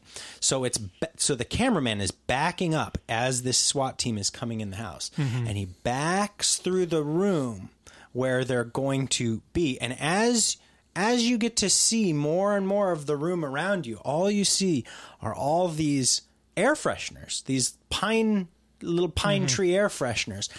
I mean, not like 20. We're talking like 2,000 hung at varying heights from the ceiling. And so it's a real spectacle. And you're like, what the fuck is going on in here? And then it pans back to the bed where there is basically just a zombie-looking desiccated man who, I mean, his gums are completely pulled back. His lips barely cover any part of his mouth. Yeah, it's like this would be like a 5-year-old zombie in like any Walking Dead episode. Yeah, he's just, I mean, it's obvious that he's dead and very dead. And so they're like, Jesus Christ. And they learn who it is. It's a pedophile, but also a drug dealer. And so kind of the cops, he's a known pedophile drug dealer. So the cops are like, this guy got what he deserved. Look at this guy. And as they're kind of like, sifting through the room and figuring out, one of the SWAT team members is like looking this guy in the face, like, good Lord, you got exactly what you, and as he does this, like, the body like leaps to life, starts coughing, and it's like, it just gives me chills thinking about it. Like, this is really one of the best scenes in all of movie history to me, just because of how fucking alarming it is. Yeah, it was horrifying. And it sets it up so perfectly. What was Erin's reaction? This was her first time watching it. I mean, she jumped pretty high. Did she? Yeah. Just like, Jesus! Yeah. You never would expect it. Yeah. It's brilliant. She reacted much stronger to that than she did the ending. Yeah. Yeah. I can see that. Yeah, and then, they're in the stairwell, and a guy's taking pictures of him, and he claims he's the press, and Brad Pitt chasing him off. He's like, hey, fuck you, guy, get out of here, guy, blah, blah, blah. How they find us. And Morgan Freeman says, oh, well, people from the press pay off dudes in the police force to, get access to, the first part of this, get to be the first on the scene. So at this point, they use the FBI database to look at the library card of people who've been checking out all these books, like Dante's Inferno and all these other books, and all these other books. Marcus de Sade. Go on. I love that little touch because I don't think millennials or Gen Z will get that joke. I don't get it. Where Detective Mills is there. He's kind of like trying to flex and show that he's read, these books on the 7 Deadly Sins too. And he's like, oh yeah, that quote from Marcus de Sade and Somerset's like Marquise de Sade because it's spelled Sade, and there was a very prominent R&B artist named Sade. Okay. It was pronounced Sade, but it was spelled Sade. Wow. Look at you. I thought it was funny. That's pretty good. That's pretty good detective work there, Bryce. All right. So they use this FBI database to trace the library card of John Doe, a man who has named himself John Doe.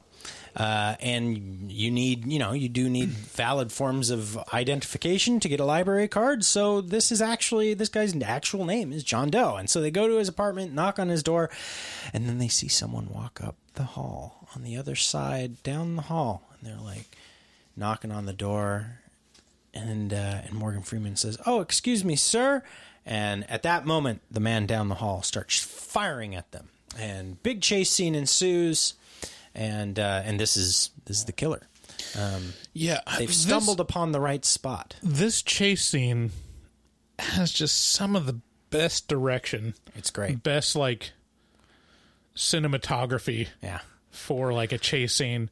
It's so iconic. It's one of these things where it's low key. If you're gonna do a clip show in the Oscars about action or chases or mystery, they're always going to use clips from Seven because it looks fantastic. Yes. There's a shot where John Doe hurdles over a balcony, and it just shows a silhouette, lots of silhouette of John Doe.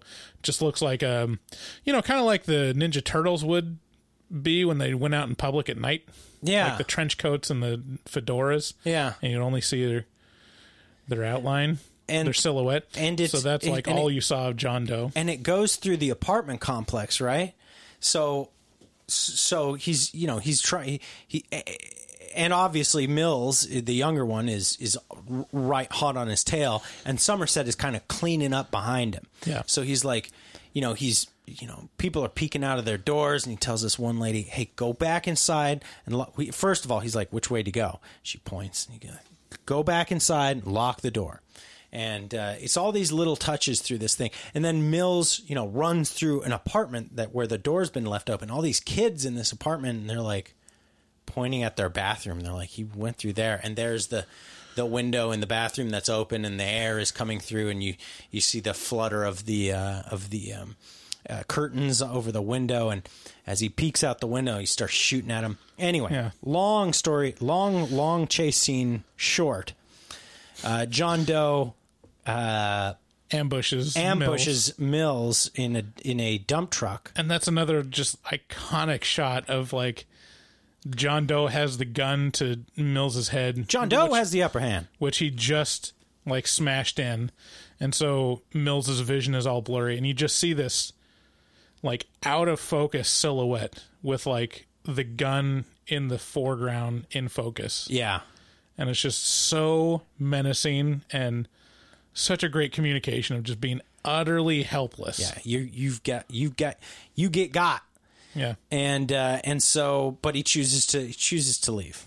He chooses to spare Brad Pitt's life, and so then we get to, I'd say, probably the most disturbing. Yeah, this is the most disturbing one. This is the one I think of like when I was like on the fence of like, well, yeah, it could be horror because of the lust murder, and it shocked me.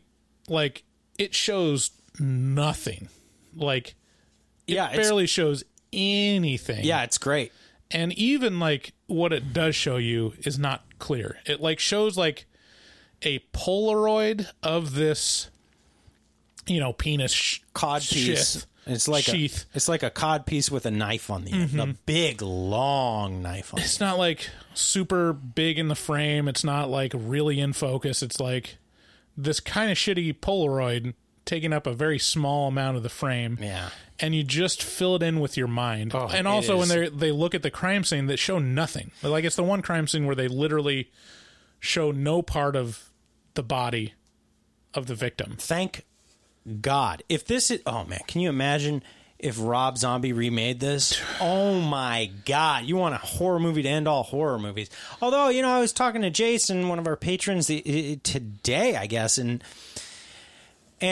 he was saying, Rob Zombie just seems to think gore is horror. And he's got a point. There's nothing like, this is the other side of this argument, which is like, some movies are just gory and they're not scary at all. Right. And that's kind of also the opposite. It's like, oh, this is just gore porn. It's not really horror. It's not scary. It's just nasty gross. Yeah.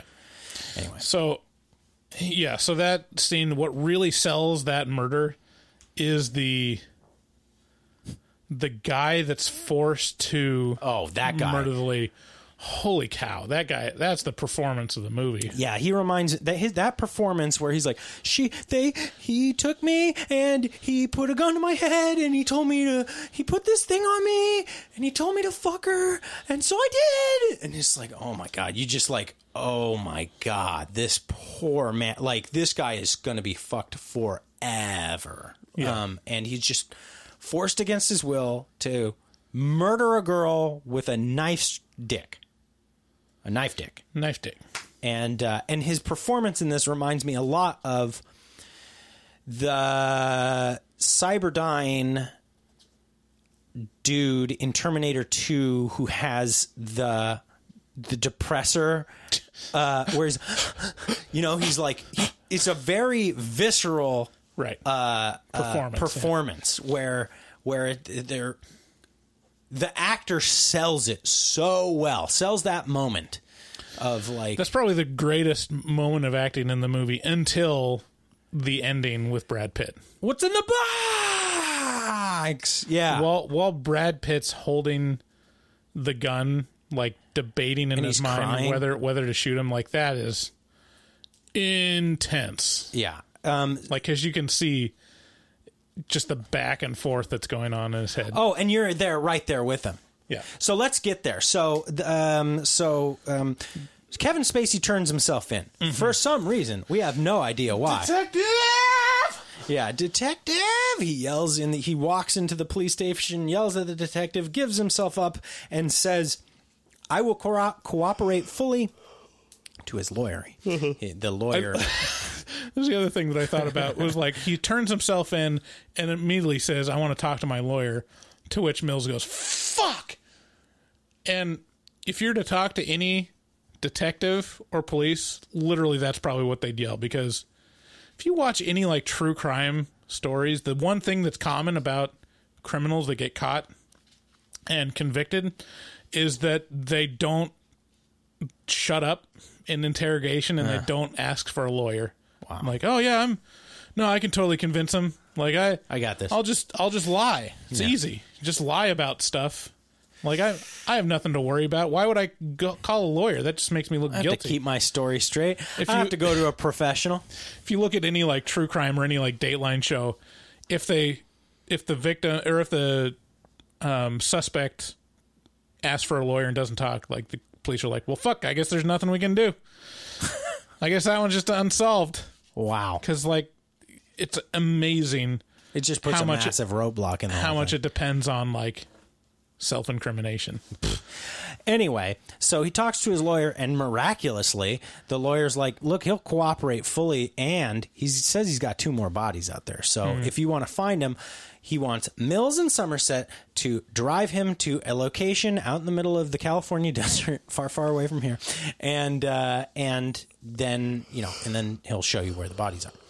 So, of course, they do that. They drive him all the way out in the desert, and then they're the best part is the drive there, because the whole way there, they're like, Mills is like, you fucking idiot. You're so stupid. You think you're so great, but in reality, it's, you know. Well, that's such a great scene, because it gives John Doe the opportunity to, like, give his thesis, right. a statement, or, like, his dissertation about what he's doing and what his work is and what it means for society and how he's going to be remembered and how important it is.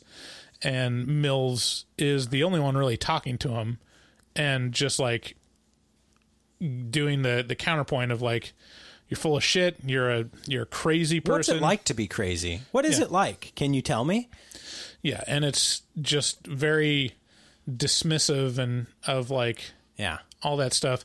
And the whole time you see Somerset like just real uneasy about how this is going, because he knows that John Doe is very, very smart. Yeah. And like, this is obviously a game. Right. And this is obviously a play in his game.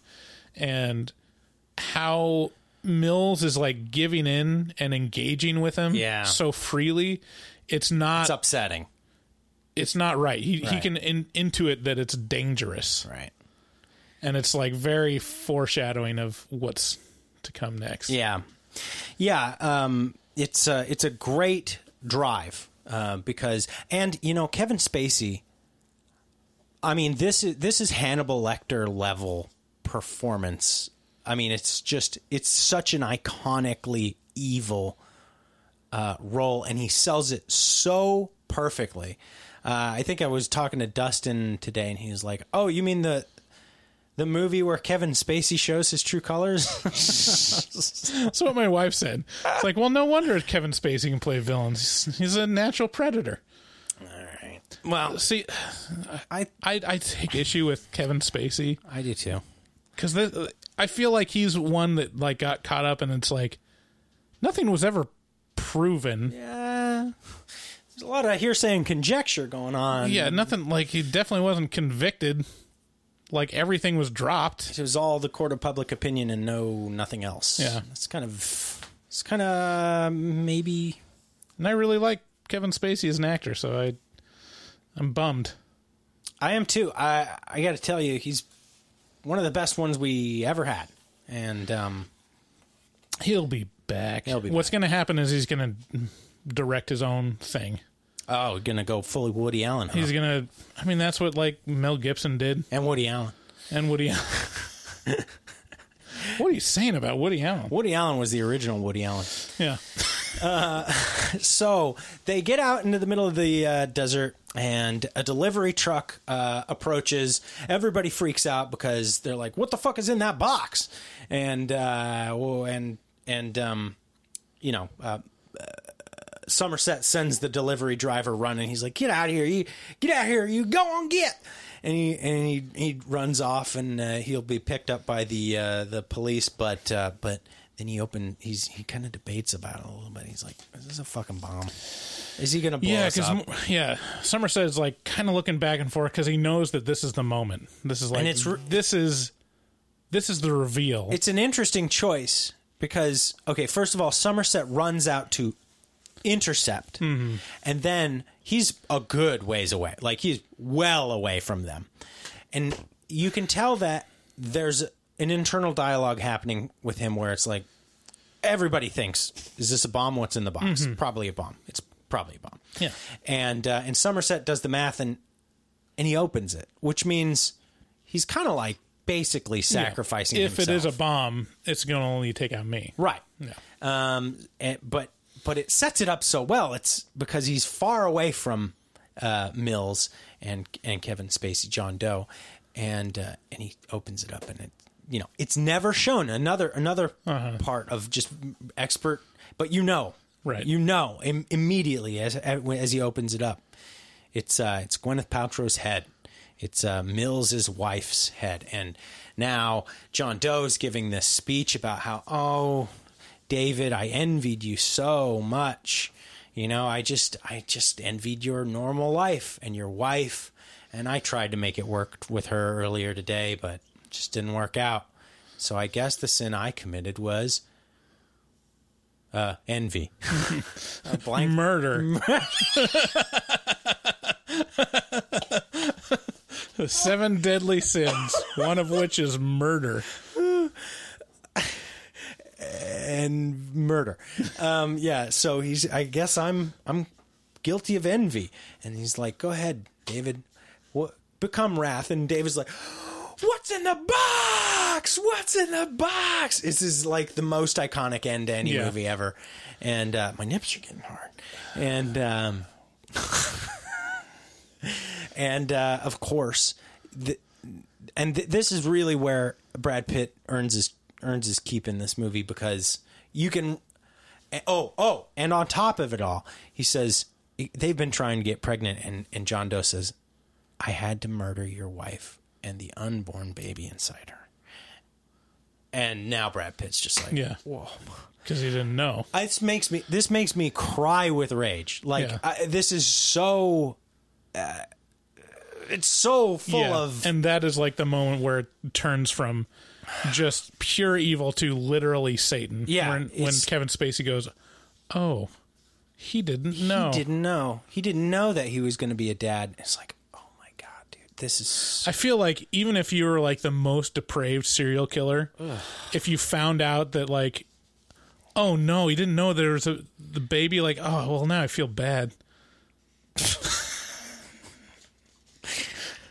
I can't... Just a run-of-the-mill serial killer would be like, oh, wow, what a social faux pas I just made. I really should have cleared put this that back in I'm there. sorry. Let's just focus on the fact that I killed your wife. I mean, let's not talk about the baby. No, but John Doe, he leaned into it. It's so fucked up. And you can really see... Oh, man. And in this moment in the movie, you are... there, you know, you're making that decision. You're going, would I do it? Would I spare him? And it's so good that that the movie ended with him shooting him and becoming wrath. Because I think about this all the time. When I think about this movie, I'm like, what if he hadn't done it?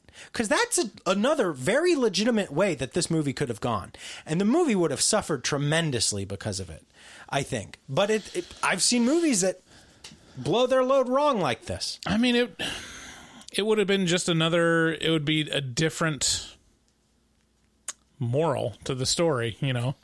Yeah. I mean, with the ending that it has, it just equals, well, this is hopeless. Right. Like, literally, this is not something you control or can combat. You are a victim. Right. To the world. And if he had chosen to not murder him and just say, no, you don't win. Like, I know what you're doing. You don't win. I'm going to put you through the justice system, you know, and do it right. That would have said something, at the very least, slightly more uplifting.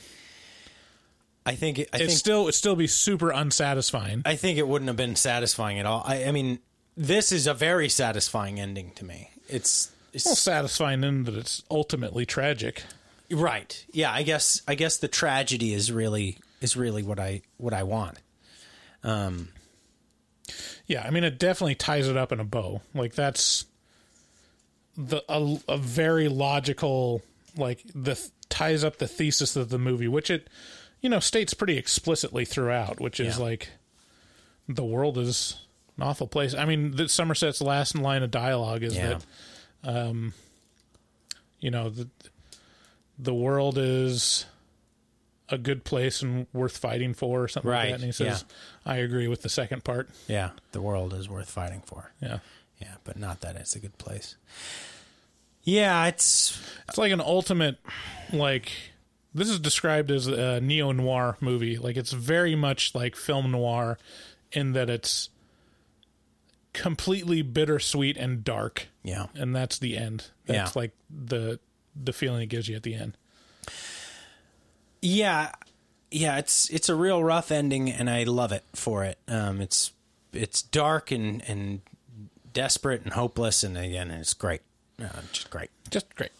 So with that, who would you recommend this movie to? You did great. You did great. You did great. I mean, this is absolutely everyone and their mom should see this movie. Like, this is, I mean, I can't, to say that there would be someone that would dislike this movie, that's kind of the point. Yeah, it's going to be an unpleasant experience for anyone, but they should definitely go through it. Yeah, I think there's a little asterisk there, which is if you're squeamish with imagery or suggestive themes, this is going to be very rough. And for also, you. why are you listening to a horror movie podcast? See, the next question. Well, a lot of people do listen to it because they get to pick and choose, their poison. Sure. Yeah. Anyway. So with that, let's get into... That was our review of the very obviously a horror movie, Se7en. Oh, hey ho, I call it... Mystery. Let's get into horror movie talk. Whores. Whore. Whore. Whore. Whore. Whore. Whore. Whore. Whore. Whore. Whore. Whores. Whore. Whores. Whores. Whore. Whore. Horse, whore, whore, whores, whore, whore, whore, whore, whores. It just goes on like that. Let's see here. Here is the first voicemail that I got this week was from our girl in Cleveland, See No Evil. Here we go. Hey, this is See No Evil. Thanks for playing my voicemail. It made me feel all warm and fuzzy. I have a question for you guys and your listeners. So, what makes a good horror movie? For me, it's a movie that plays on my irrational fears and alters my behavior. For instance, arachnophobia. I was already terrified of spiders. Watching the movie just magnified that. And Jaws, actually back in the 70s when it first came out, it destroyed tourism for a lot of beachfront cities and killed their revenue. And I just think it's fascinating how a movie can potentially change the way that we live. Oh, by the way, the review of Host, very nice. And it just goes to prove that you shouldn't open doors that you can't close. Ooh. Take care, guys. Peace out. Thank you very much, See No Evil. So let's see here. Her question was, what makes a good horror movie for you? And then she lists arachnophobia and Jaws, both very monster focused. Mm-hmm. I mean, I'll never look at turkeys again the same way after Thanksgiving. No, I think for me, it's just that feeling of like suspense, of just like being tense for an extended amount of time, where you're just like, Jesus Christ, what's behind that door? I love that. Like, just that utter like anxiety of like, I know what I'm doing here is watching a horror movie, but my body is telling me to get the fuck out. Get the fuck out of the house. Yeah, that's very much it for me as well. Hereditary is the most recent instance of like truly me not being able to like. I was laughing the whole way through that movie because I was just so nervous. Yeah, I was just like, oh my God, I can't believe this is fucking happening. I think now that I think of it, it's a mixture between like the suspense and like the anxiety, and then switching over to absolute helplessness. Yeah. Like there's no hope.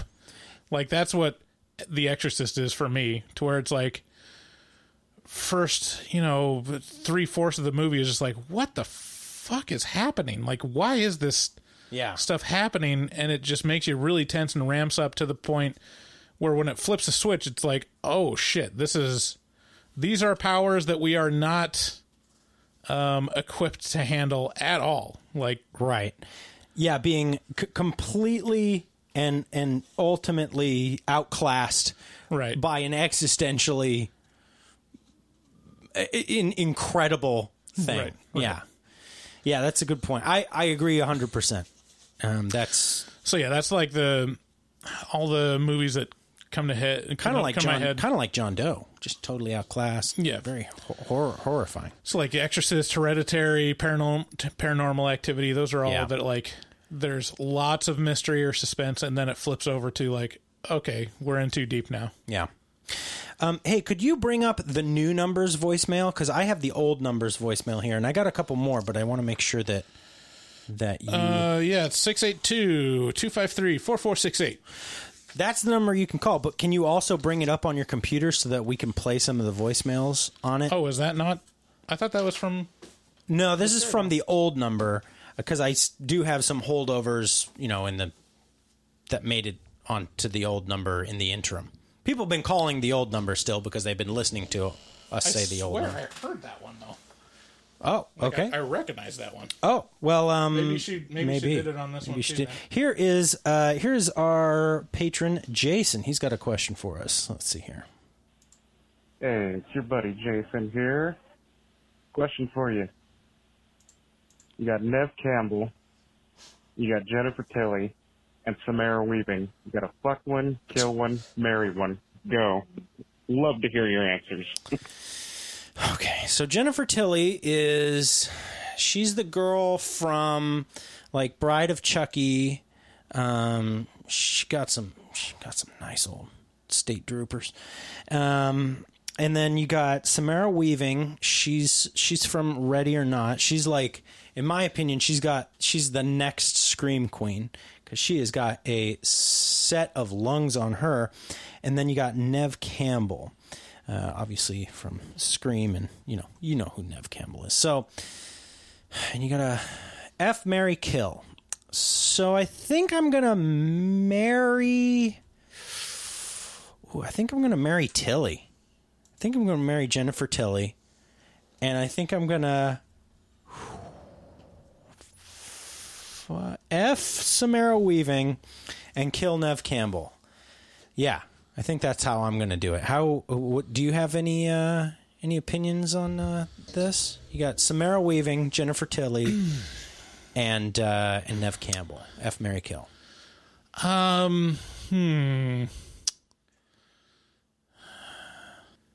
Yeah, I would marry Samara Weaving. Okay. Why? She seems like marriage material. Mm-hmm. Yeah, I just seems like a real nice young lady. Yeah. And I would fuck Jennifer Tilly. Oh yeah. Just like we're both killing Campbell. Big titty goth bitch. Man, I love her. And kill Nev Campbell. Yeah. Because I feel like she would expect that. I feel like that would be just the worst experience, either being married to her or fucking her, because she would really not enjoy it. No, she'd hate it all the way through. Yeah, like, for sure. God damn it. Which, I mean, some days I'd probably like. Okay. That'd probably be a feature. Jesus Christ, a horror movie being married to you. Here's Jason again with another call. Jason again. This one's for Bryce. I would like a favor done if it is ever possible. Try to convince David to play a horror game. and then upload it to YouTube and see how long he lasts. I don't like that.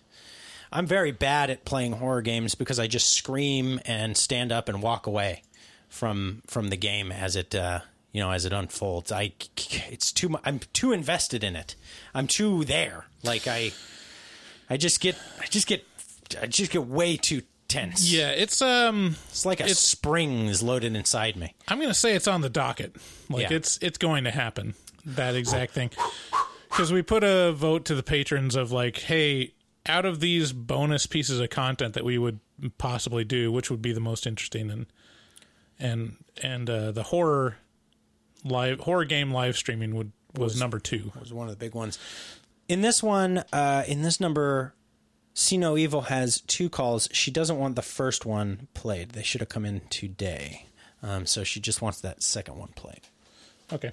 Hi, this is See No Evil in Cleveland. Hi, Bryce. Hi, Dave. Hi, everybody. Thanks for the review of Sinister. I'm not even going to bother because I don't like dark movies anyway. So, that being said, I'm thinking about horror movies that I would like to binge watch. Okay, so one of the movies I would like to binge watch is The Omen. All 3 of them, right in a row.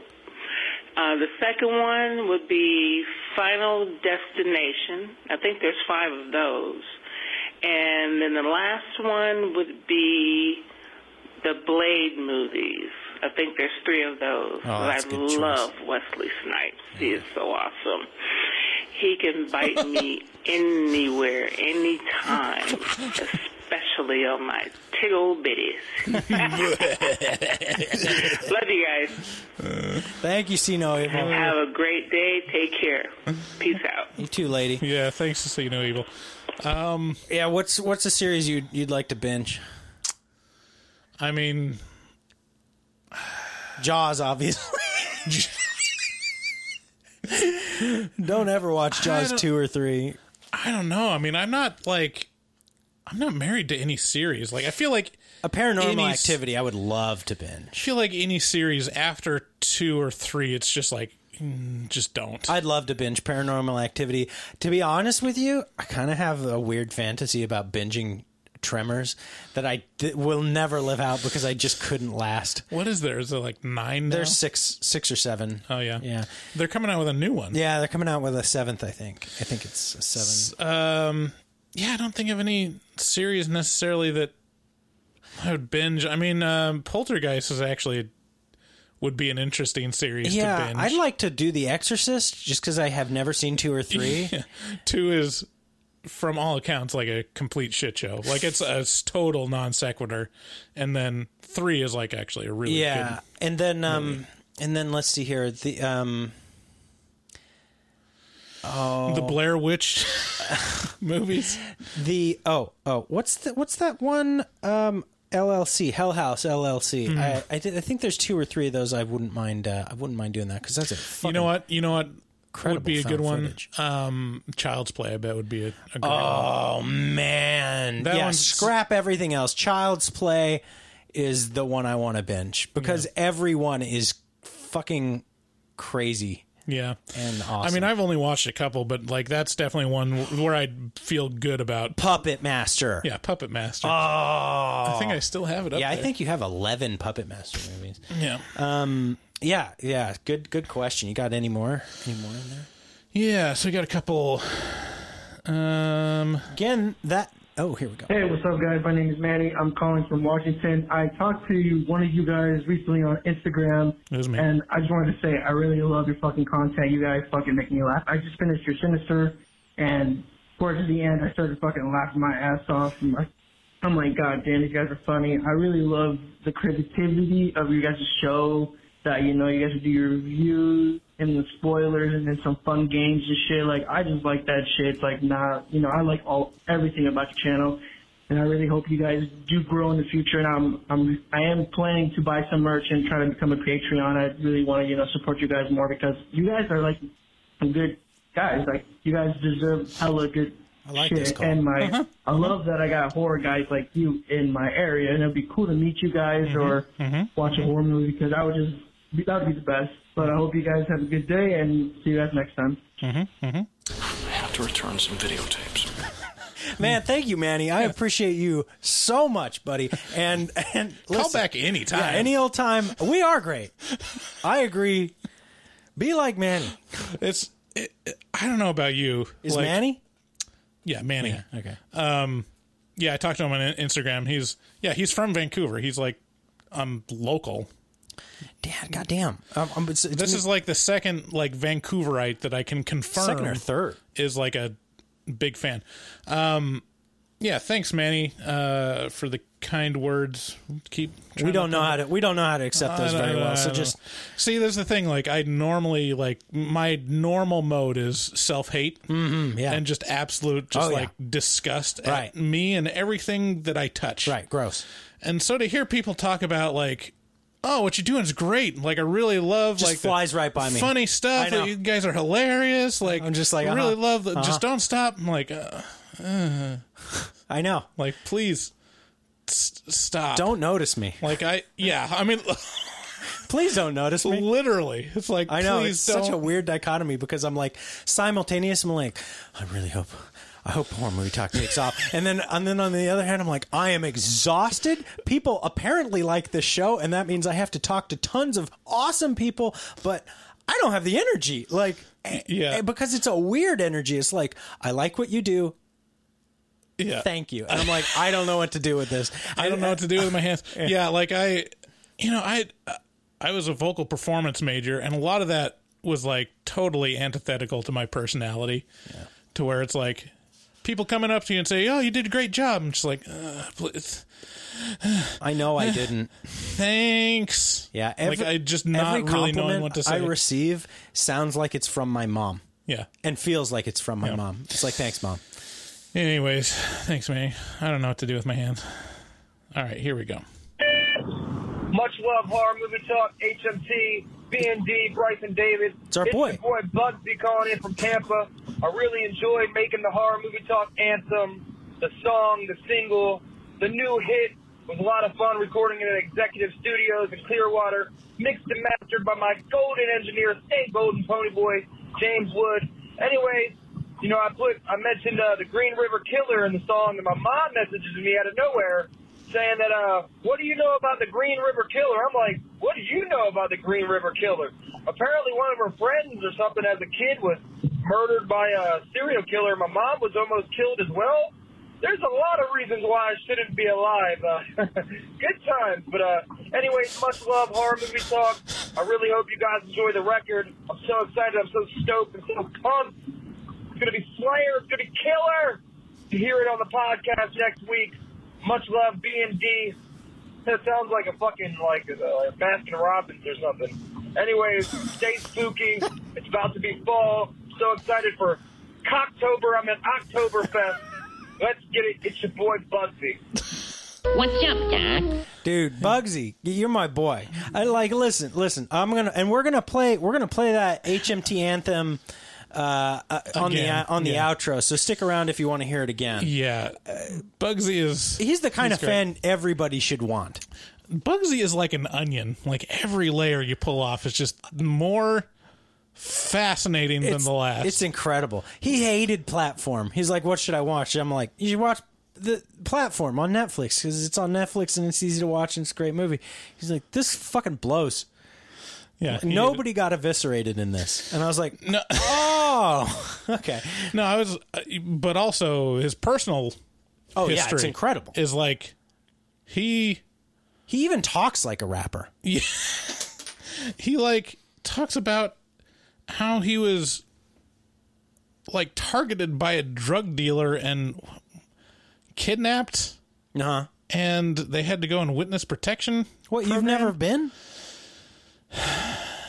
That's just his life. That's just his life. That's the life of Bugsy. Dude, Bugsy's the best. Did you ever find Bugs Bunny attractive when he'd put on a dress and play a girl bunny? No. No.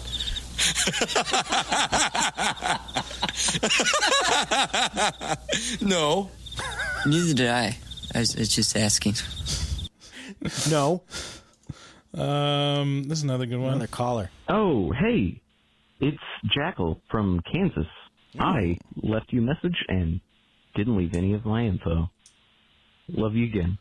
Okay, so this is the actual message. This is coming from Jackal from Kansas. This was the first message he left. Okay. Hey, what's good, my bubbies? I just got my stickers in, along with a very, very cool postcard of a sweet, sweet lamb. Yeah. Thanks for the personal message in it. And I wish you the best. Love you guys. Thanks, Jackal. Yeah, man. He's got a very specific affect that he uses. Now, first of all, I love his voice. Mm-hmm. He's got a very made-for-radio voice. But then also, like, when I talk to him over text, I can tell. I knew that was him just by listening to him talk because it's the same affect he uses in his text speech. Mm-hmm. So. Yeah, and he's. I think he said he's out of Kansas. Yep. And he's a patron. So thank you very much, Jackal. We appreciate you, buddy. Here's one from. And anybody who signs up to be a patron gets a thank you card of some little beautiful, like lamb or baby llama or like a baby elephant or something like that. I have a bunch of baby animal cards that I send as thank you messages with some, and we put some HMT stickers in. Yeah, they're horror cards. It's like Se7en is a horror movie. Right. Here's one from Carson. Hey guys, it's Carson calling from way down south from Lafayette, Louisiana. I just wanted to tell you guys thank you, like I've done 1,000 times. I love your guys' podcast. I love what y'all do. Y'all really help me throughout the day. And dare I say it, I think you guys are way above and beyond the Dead Meat podcast. So my question for you guys is, can I send you guys some fan mail? Like y'all know, I do art, and I had some pretty good ideas for both of you that I wanted to send you like another type of thank you from me. So thank you guys. Keep up the good work. Dude, I love Carson. Carson's great. She another victim of my misgendering, by the way. Dude, it's... You would not be an HMT fan that talked to us if we didn't misgender you immediately. I could misgender a guy named Bob. You're right. I'd just be like, what's up, you sexy lady? I mean, and be like, excuse me, I'm a married 50-year-old man. I'd be like, okay. In my defense, I'm into that, first of all. The two people that I misgendered were named Carson. Oh, both of them. And the other one was Gabriel. Gabriel, Gabe. Gabriel. Yeah, it's hard. Who knows? Like Peter Gabriel. And that's like It's a last name. Yeah. No. Hey, I was clarified from Gabriel specifically that she was named after Peter Gabriel. Oh, wow. So that's how you say it. Peter Gabriel. And that, I mean, I might be naive, but I feel like that's a historically male name. Hey, I welcome all art. And I don't condone this misgendering, although I totally understand it because I can't. I don't see titties. Exactly. It's all up above the neck level. Yeah, and she's a patron too. Mm-hmm. So thank you so much for supporting us, Carson. Yeah. We sure do appreciate it. Okay, we got a couple more from Bugsy, but I think this is the only one that we really need to play. Whoa. Ass and titties, ass and titties, ass and titties, and big booty bitches. Ass and titties, ass and titties, ass and titties, and big booty bitches. Ass and titties, ass and titties, ass and titties, and big booty bitches. Ass and titties, ass and titties, ass and titties, and big booty bitches. So like my whole life, I want to say I've been more of an ass man. But as I get older, you know, tits are growing on me. They're growing on them. They're showing on them. They're growing on me. For one, you don't have to wipe your tits unless you're lactating when you're preggers, you know, pregnant. I mean, girls, you know, they be flopping their little doo-doo makers all over the internet. You know, you see ass every single fucking Instagram post. Is ass and titties, ass and titties. I'm just thinking, one of these girls has to be on their period. They have to be shaking that Kotex string. If there's 5 girls all shaking their ass in one video, one of them has to have a yeast infection. One of them has to be on the period. Do these girls ever take a shit? Like, I personally shit at least 2, maybe 300 times a day. So I know, like, I've had to take a shit where it breaks off, and there's no amount of wiping it that could possibly get the shit out of my ass. So I have to jump in the fucking shower, and I'm going to trickle down the drain and burn the whole tub with bleach and whatever, sulfuric acid, whatever the fuck Walter White uses on Breaking Bad. So I know at least one of these Instagram hoes, they have diarrhea, they're fucking drinking Pepto-Bismol, they're shooting laxatives directly into their booty vein. I mean, come the fuck on. So anyways, ass and titties, ass and titties, ass and titties. It's St. Booty bitches. Much love, horror movie talk. It's your boy, Bugsy Siegel. We do ask that you keep your messages to 1 minute in length. Thank you very much. Oh, well, you know. Wiser words were never said. I mean, I guess I'm a pretty sick guy. What about the past? Our past? We never really shared one. You're inhuman. No, I'm in touch with humanity. Bugsy's in touch with his humanity, all right? So, that was quite a manic episode.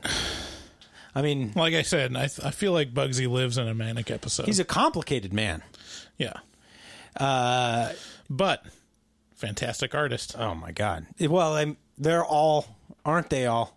You know, they're torn between. Every voicemail is a piece of art. Yeah, to me. Yeah, I totally agree with you. So you said there were. We don't have to listen to them, but you said there were more. There was at least one more, but I feel like we gave Bugsy his time in the sun with voicemails. Oh yeah, hell yeah. What's up, Doc? It's Bugsy. So, with that, thank you so much for calling into the show at the number 682-253-4468. We sure do appreciate you. Let us know if you got any questions or want to start an argument or want to tell us how great we are, or maybe that we're totally wrong about one of our opinions that's probably well-founded. Yeah. Expect a lot of people to be calling in and backing me up on Seven not being a horror movie. Maybe. With that, thank you so much for listening to yet another episode of Horror Movie Talk. It's your boy, David, and your boy, Bryce, and your other boy, Bugsy. So make sure to share this episode with a friend if you had a good time with it. Also, rate us on Apple Podcasts because that's a great way to help us grow. And if you would like to support the show, you know how to do it. You can head on over to horrormovietalk.com. You can click through the link at the top of the site to become a patron, or you could buy stuff on Amazon through the link at the top of the site. This is buy stuff on Amazon, or you can shop our merch. Special thanks to our boy, Bugsy Siegel. Bugsy Siegel. And with that, you guys have a great week. We love you very much. Bye-bye. Play us out, Bugsy. Looking for a podcast full of burps and gas, perverted cast, skinny and fat? Look no further. Horror Movie Talk is accidentally funny, begs to donate money, fake sponsors for dummies, and so much more. New episodes every hump day. They'll pickle your dickle for foreplay. Patreon members have it your way. Vote for a movie every month for the review. Chompa chompa, don't just stare at it, eat it like a taco. Put your tongue through the phone hoodie, Picasso. Look at them hot kids, swear not a pedo. Got me too'd with Cosby eating jello. Pudding Pops done gave Bryce flatulence. Drain addict Dave doesn't give a shit. 1 through 10, is it horrible or excellent? Oil me up, daddy, is dinner rump. Kiss, Bryce Hansen. Look at them hot kids, Chris Henson. Masturbate with a crucifix, exorcist. Face huggers, chest bursters, alien. Linda Blair peed on Sigourney Weaver. I know it's true cause it came from social media. Patrick Bateman can't understand you. Stab you to death for rotten apple reviews. Opinionated podcaster with a doctorate. Spookology, doctor of philosophy. Bad gastritis, need colostomy. Turn Patreons into human centipedes. David Doobie Day, scare him, no expert. And Goble fucks hard, professional sexpert. Afterpods, taglines, and porno flicks. American Psycho, them guys pretty sick. Chompa chompa, don't just stare at it, eat it like a taco. Put your tongue through the phone hoodie, Picasso. Look at them hot kids, swear not a pedo. Jello. Pudding pops done gave Bryce flatulence. Train addict Dave doesn't give a shit. 1 through 10, is it horrible or excellent? Oil me up, daddy, it's dinner rubs. Nothing good happens in the woods. Always get more than you bargain for. Got a pickle to dickle, machines tickle biddies. Killer on the phone, ain't no Sharon Stone. Vancouver, Portland, Oregon, and organs. Corona, COVID, curse, Lorona. Green River Killer, because reasons. Hallway of poop monster kids screaming. Ain't your ordinary dingleberry itinerary. 30-day shutter and jump scares ain't fucking scary. Time for the spoilers with jokes and tropes. Use their white socks to catch their loads. Just show them one titty, pretty. Paganism you should worship, they Teflon dicks. Pacific Northwest, let them see one breast. Shifty eyes stay spooky, poor man's digress. Bugsy, HMT, horror movie talk. Hold on, they don't like Halloween. Fuck them. Why not just fuck that hooker with a knife strap on? Hedonism by Incorporated. If it feel good, we're gonna do it that. If it feel good, do it. Can you give me devil voice on do it? But it doesn't have to be like in time. I can cut it up. Hedonism by Incorporated. If it feel good,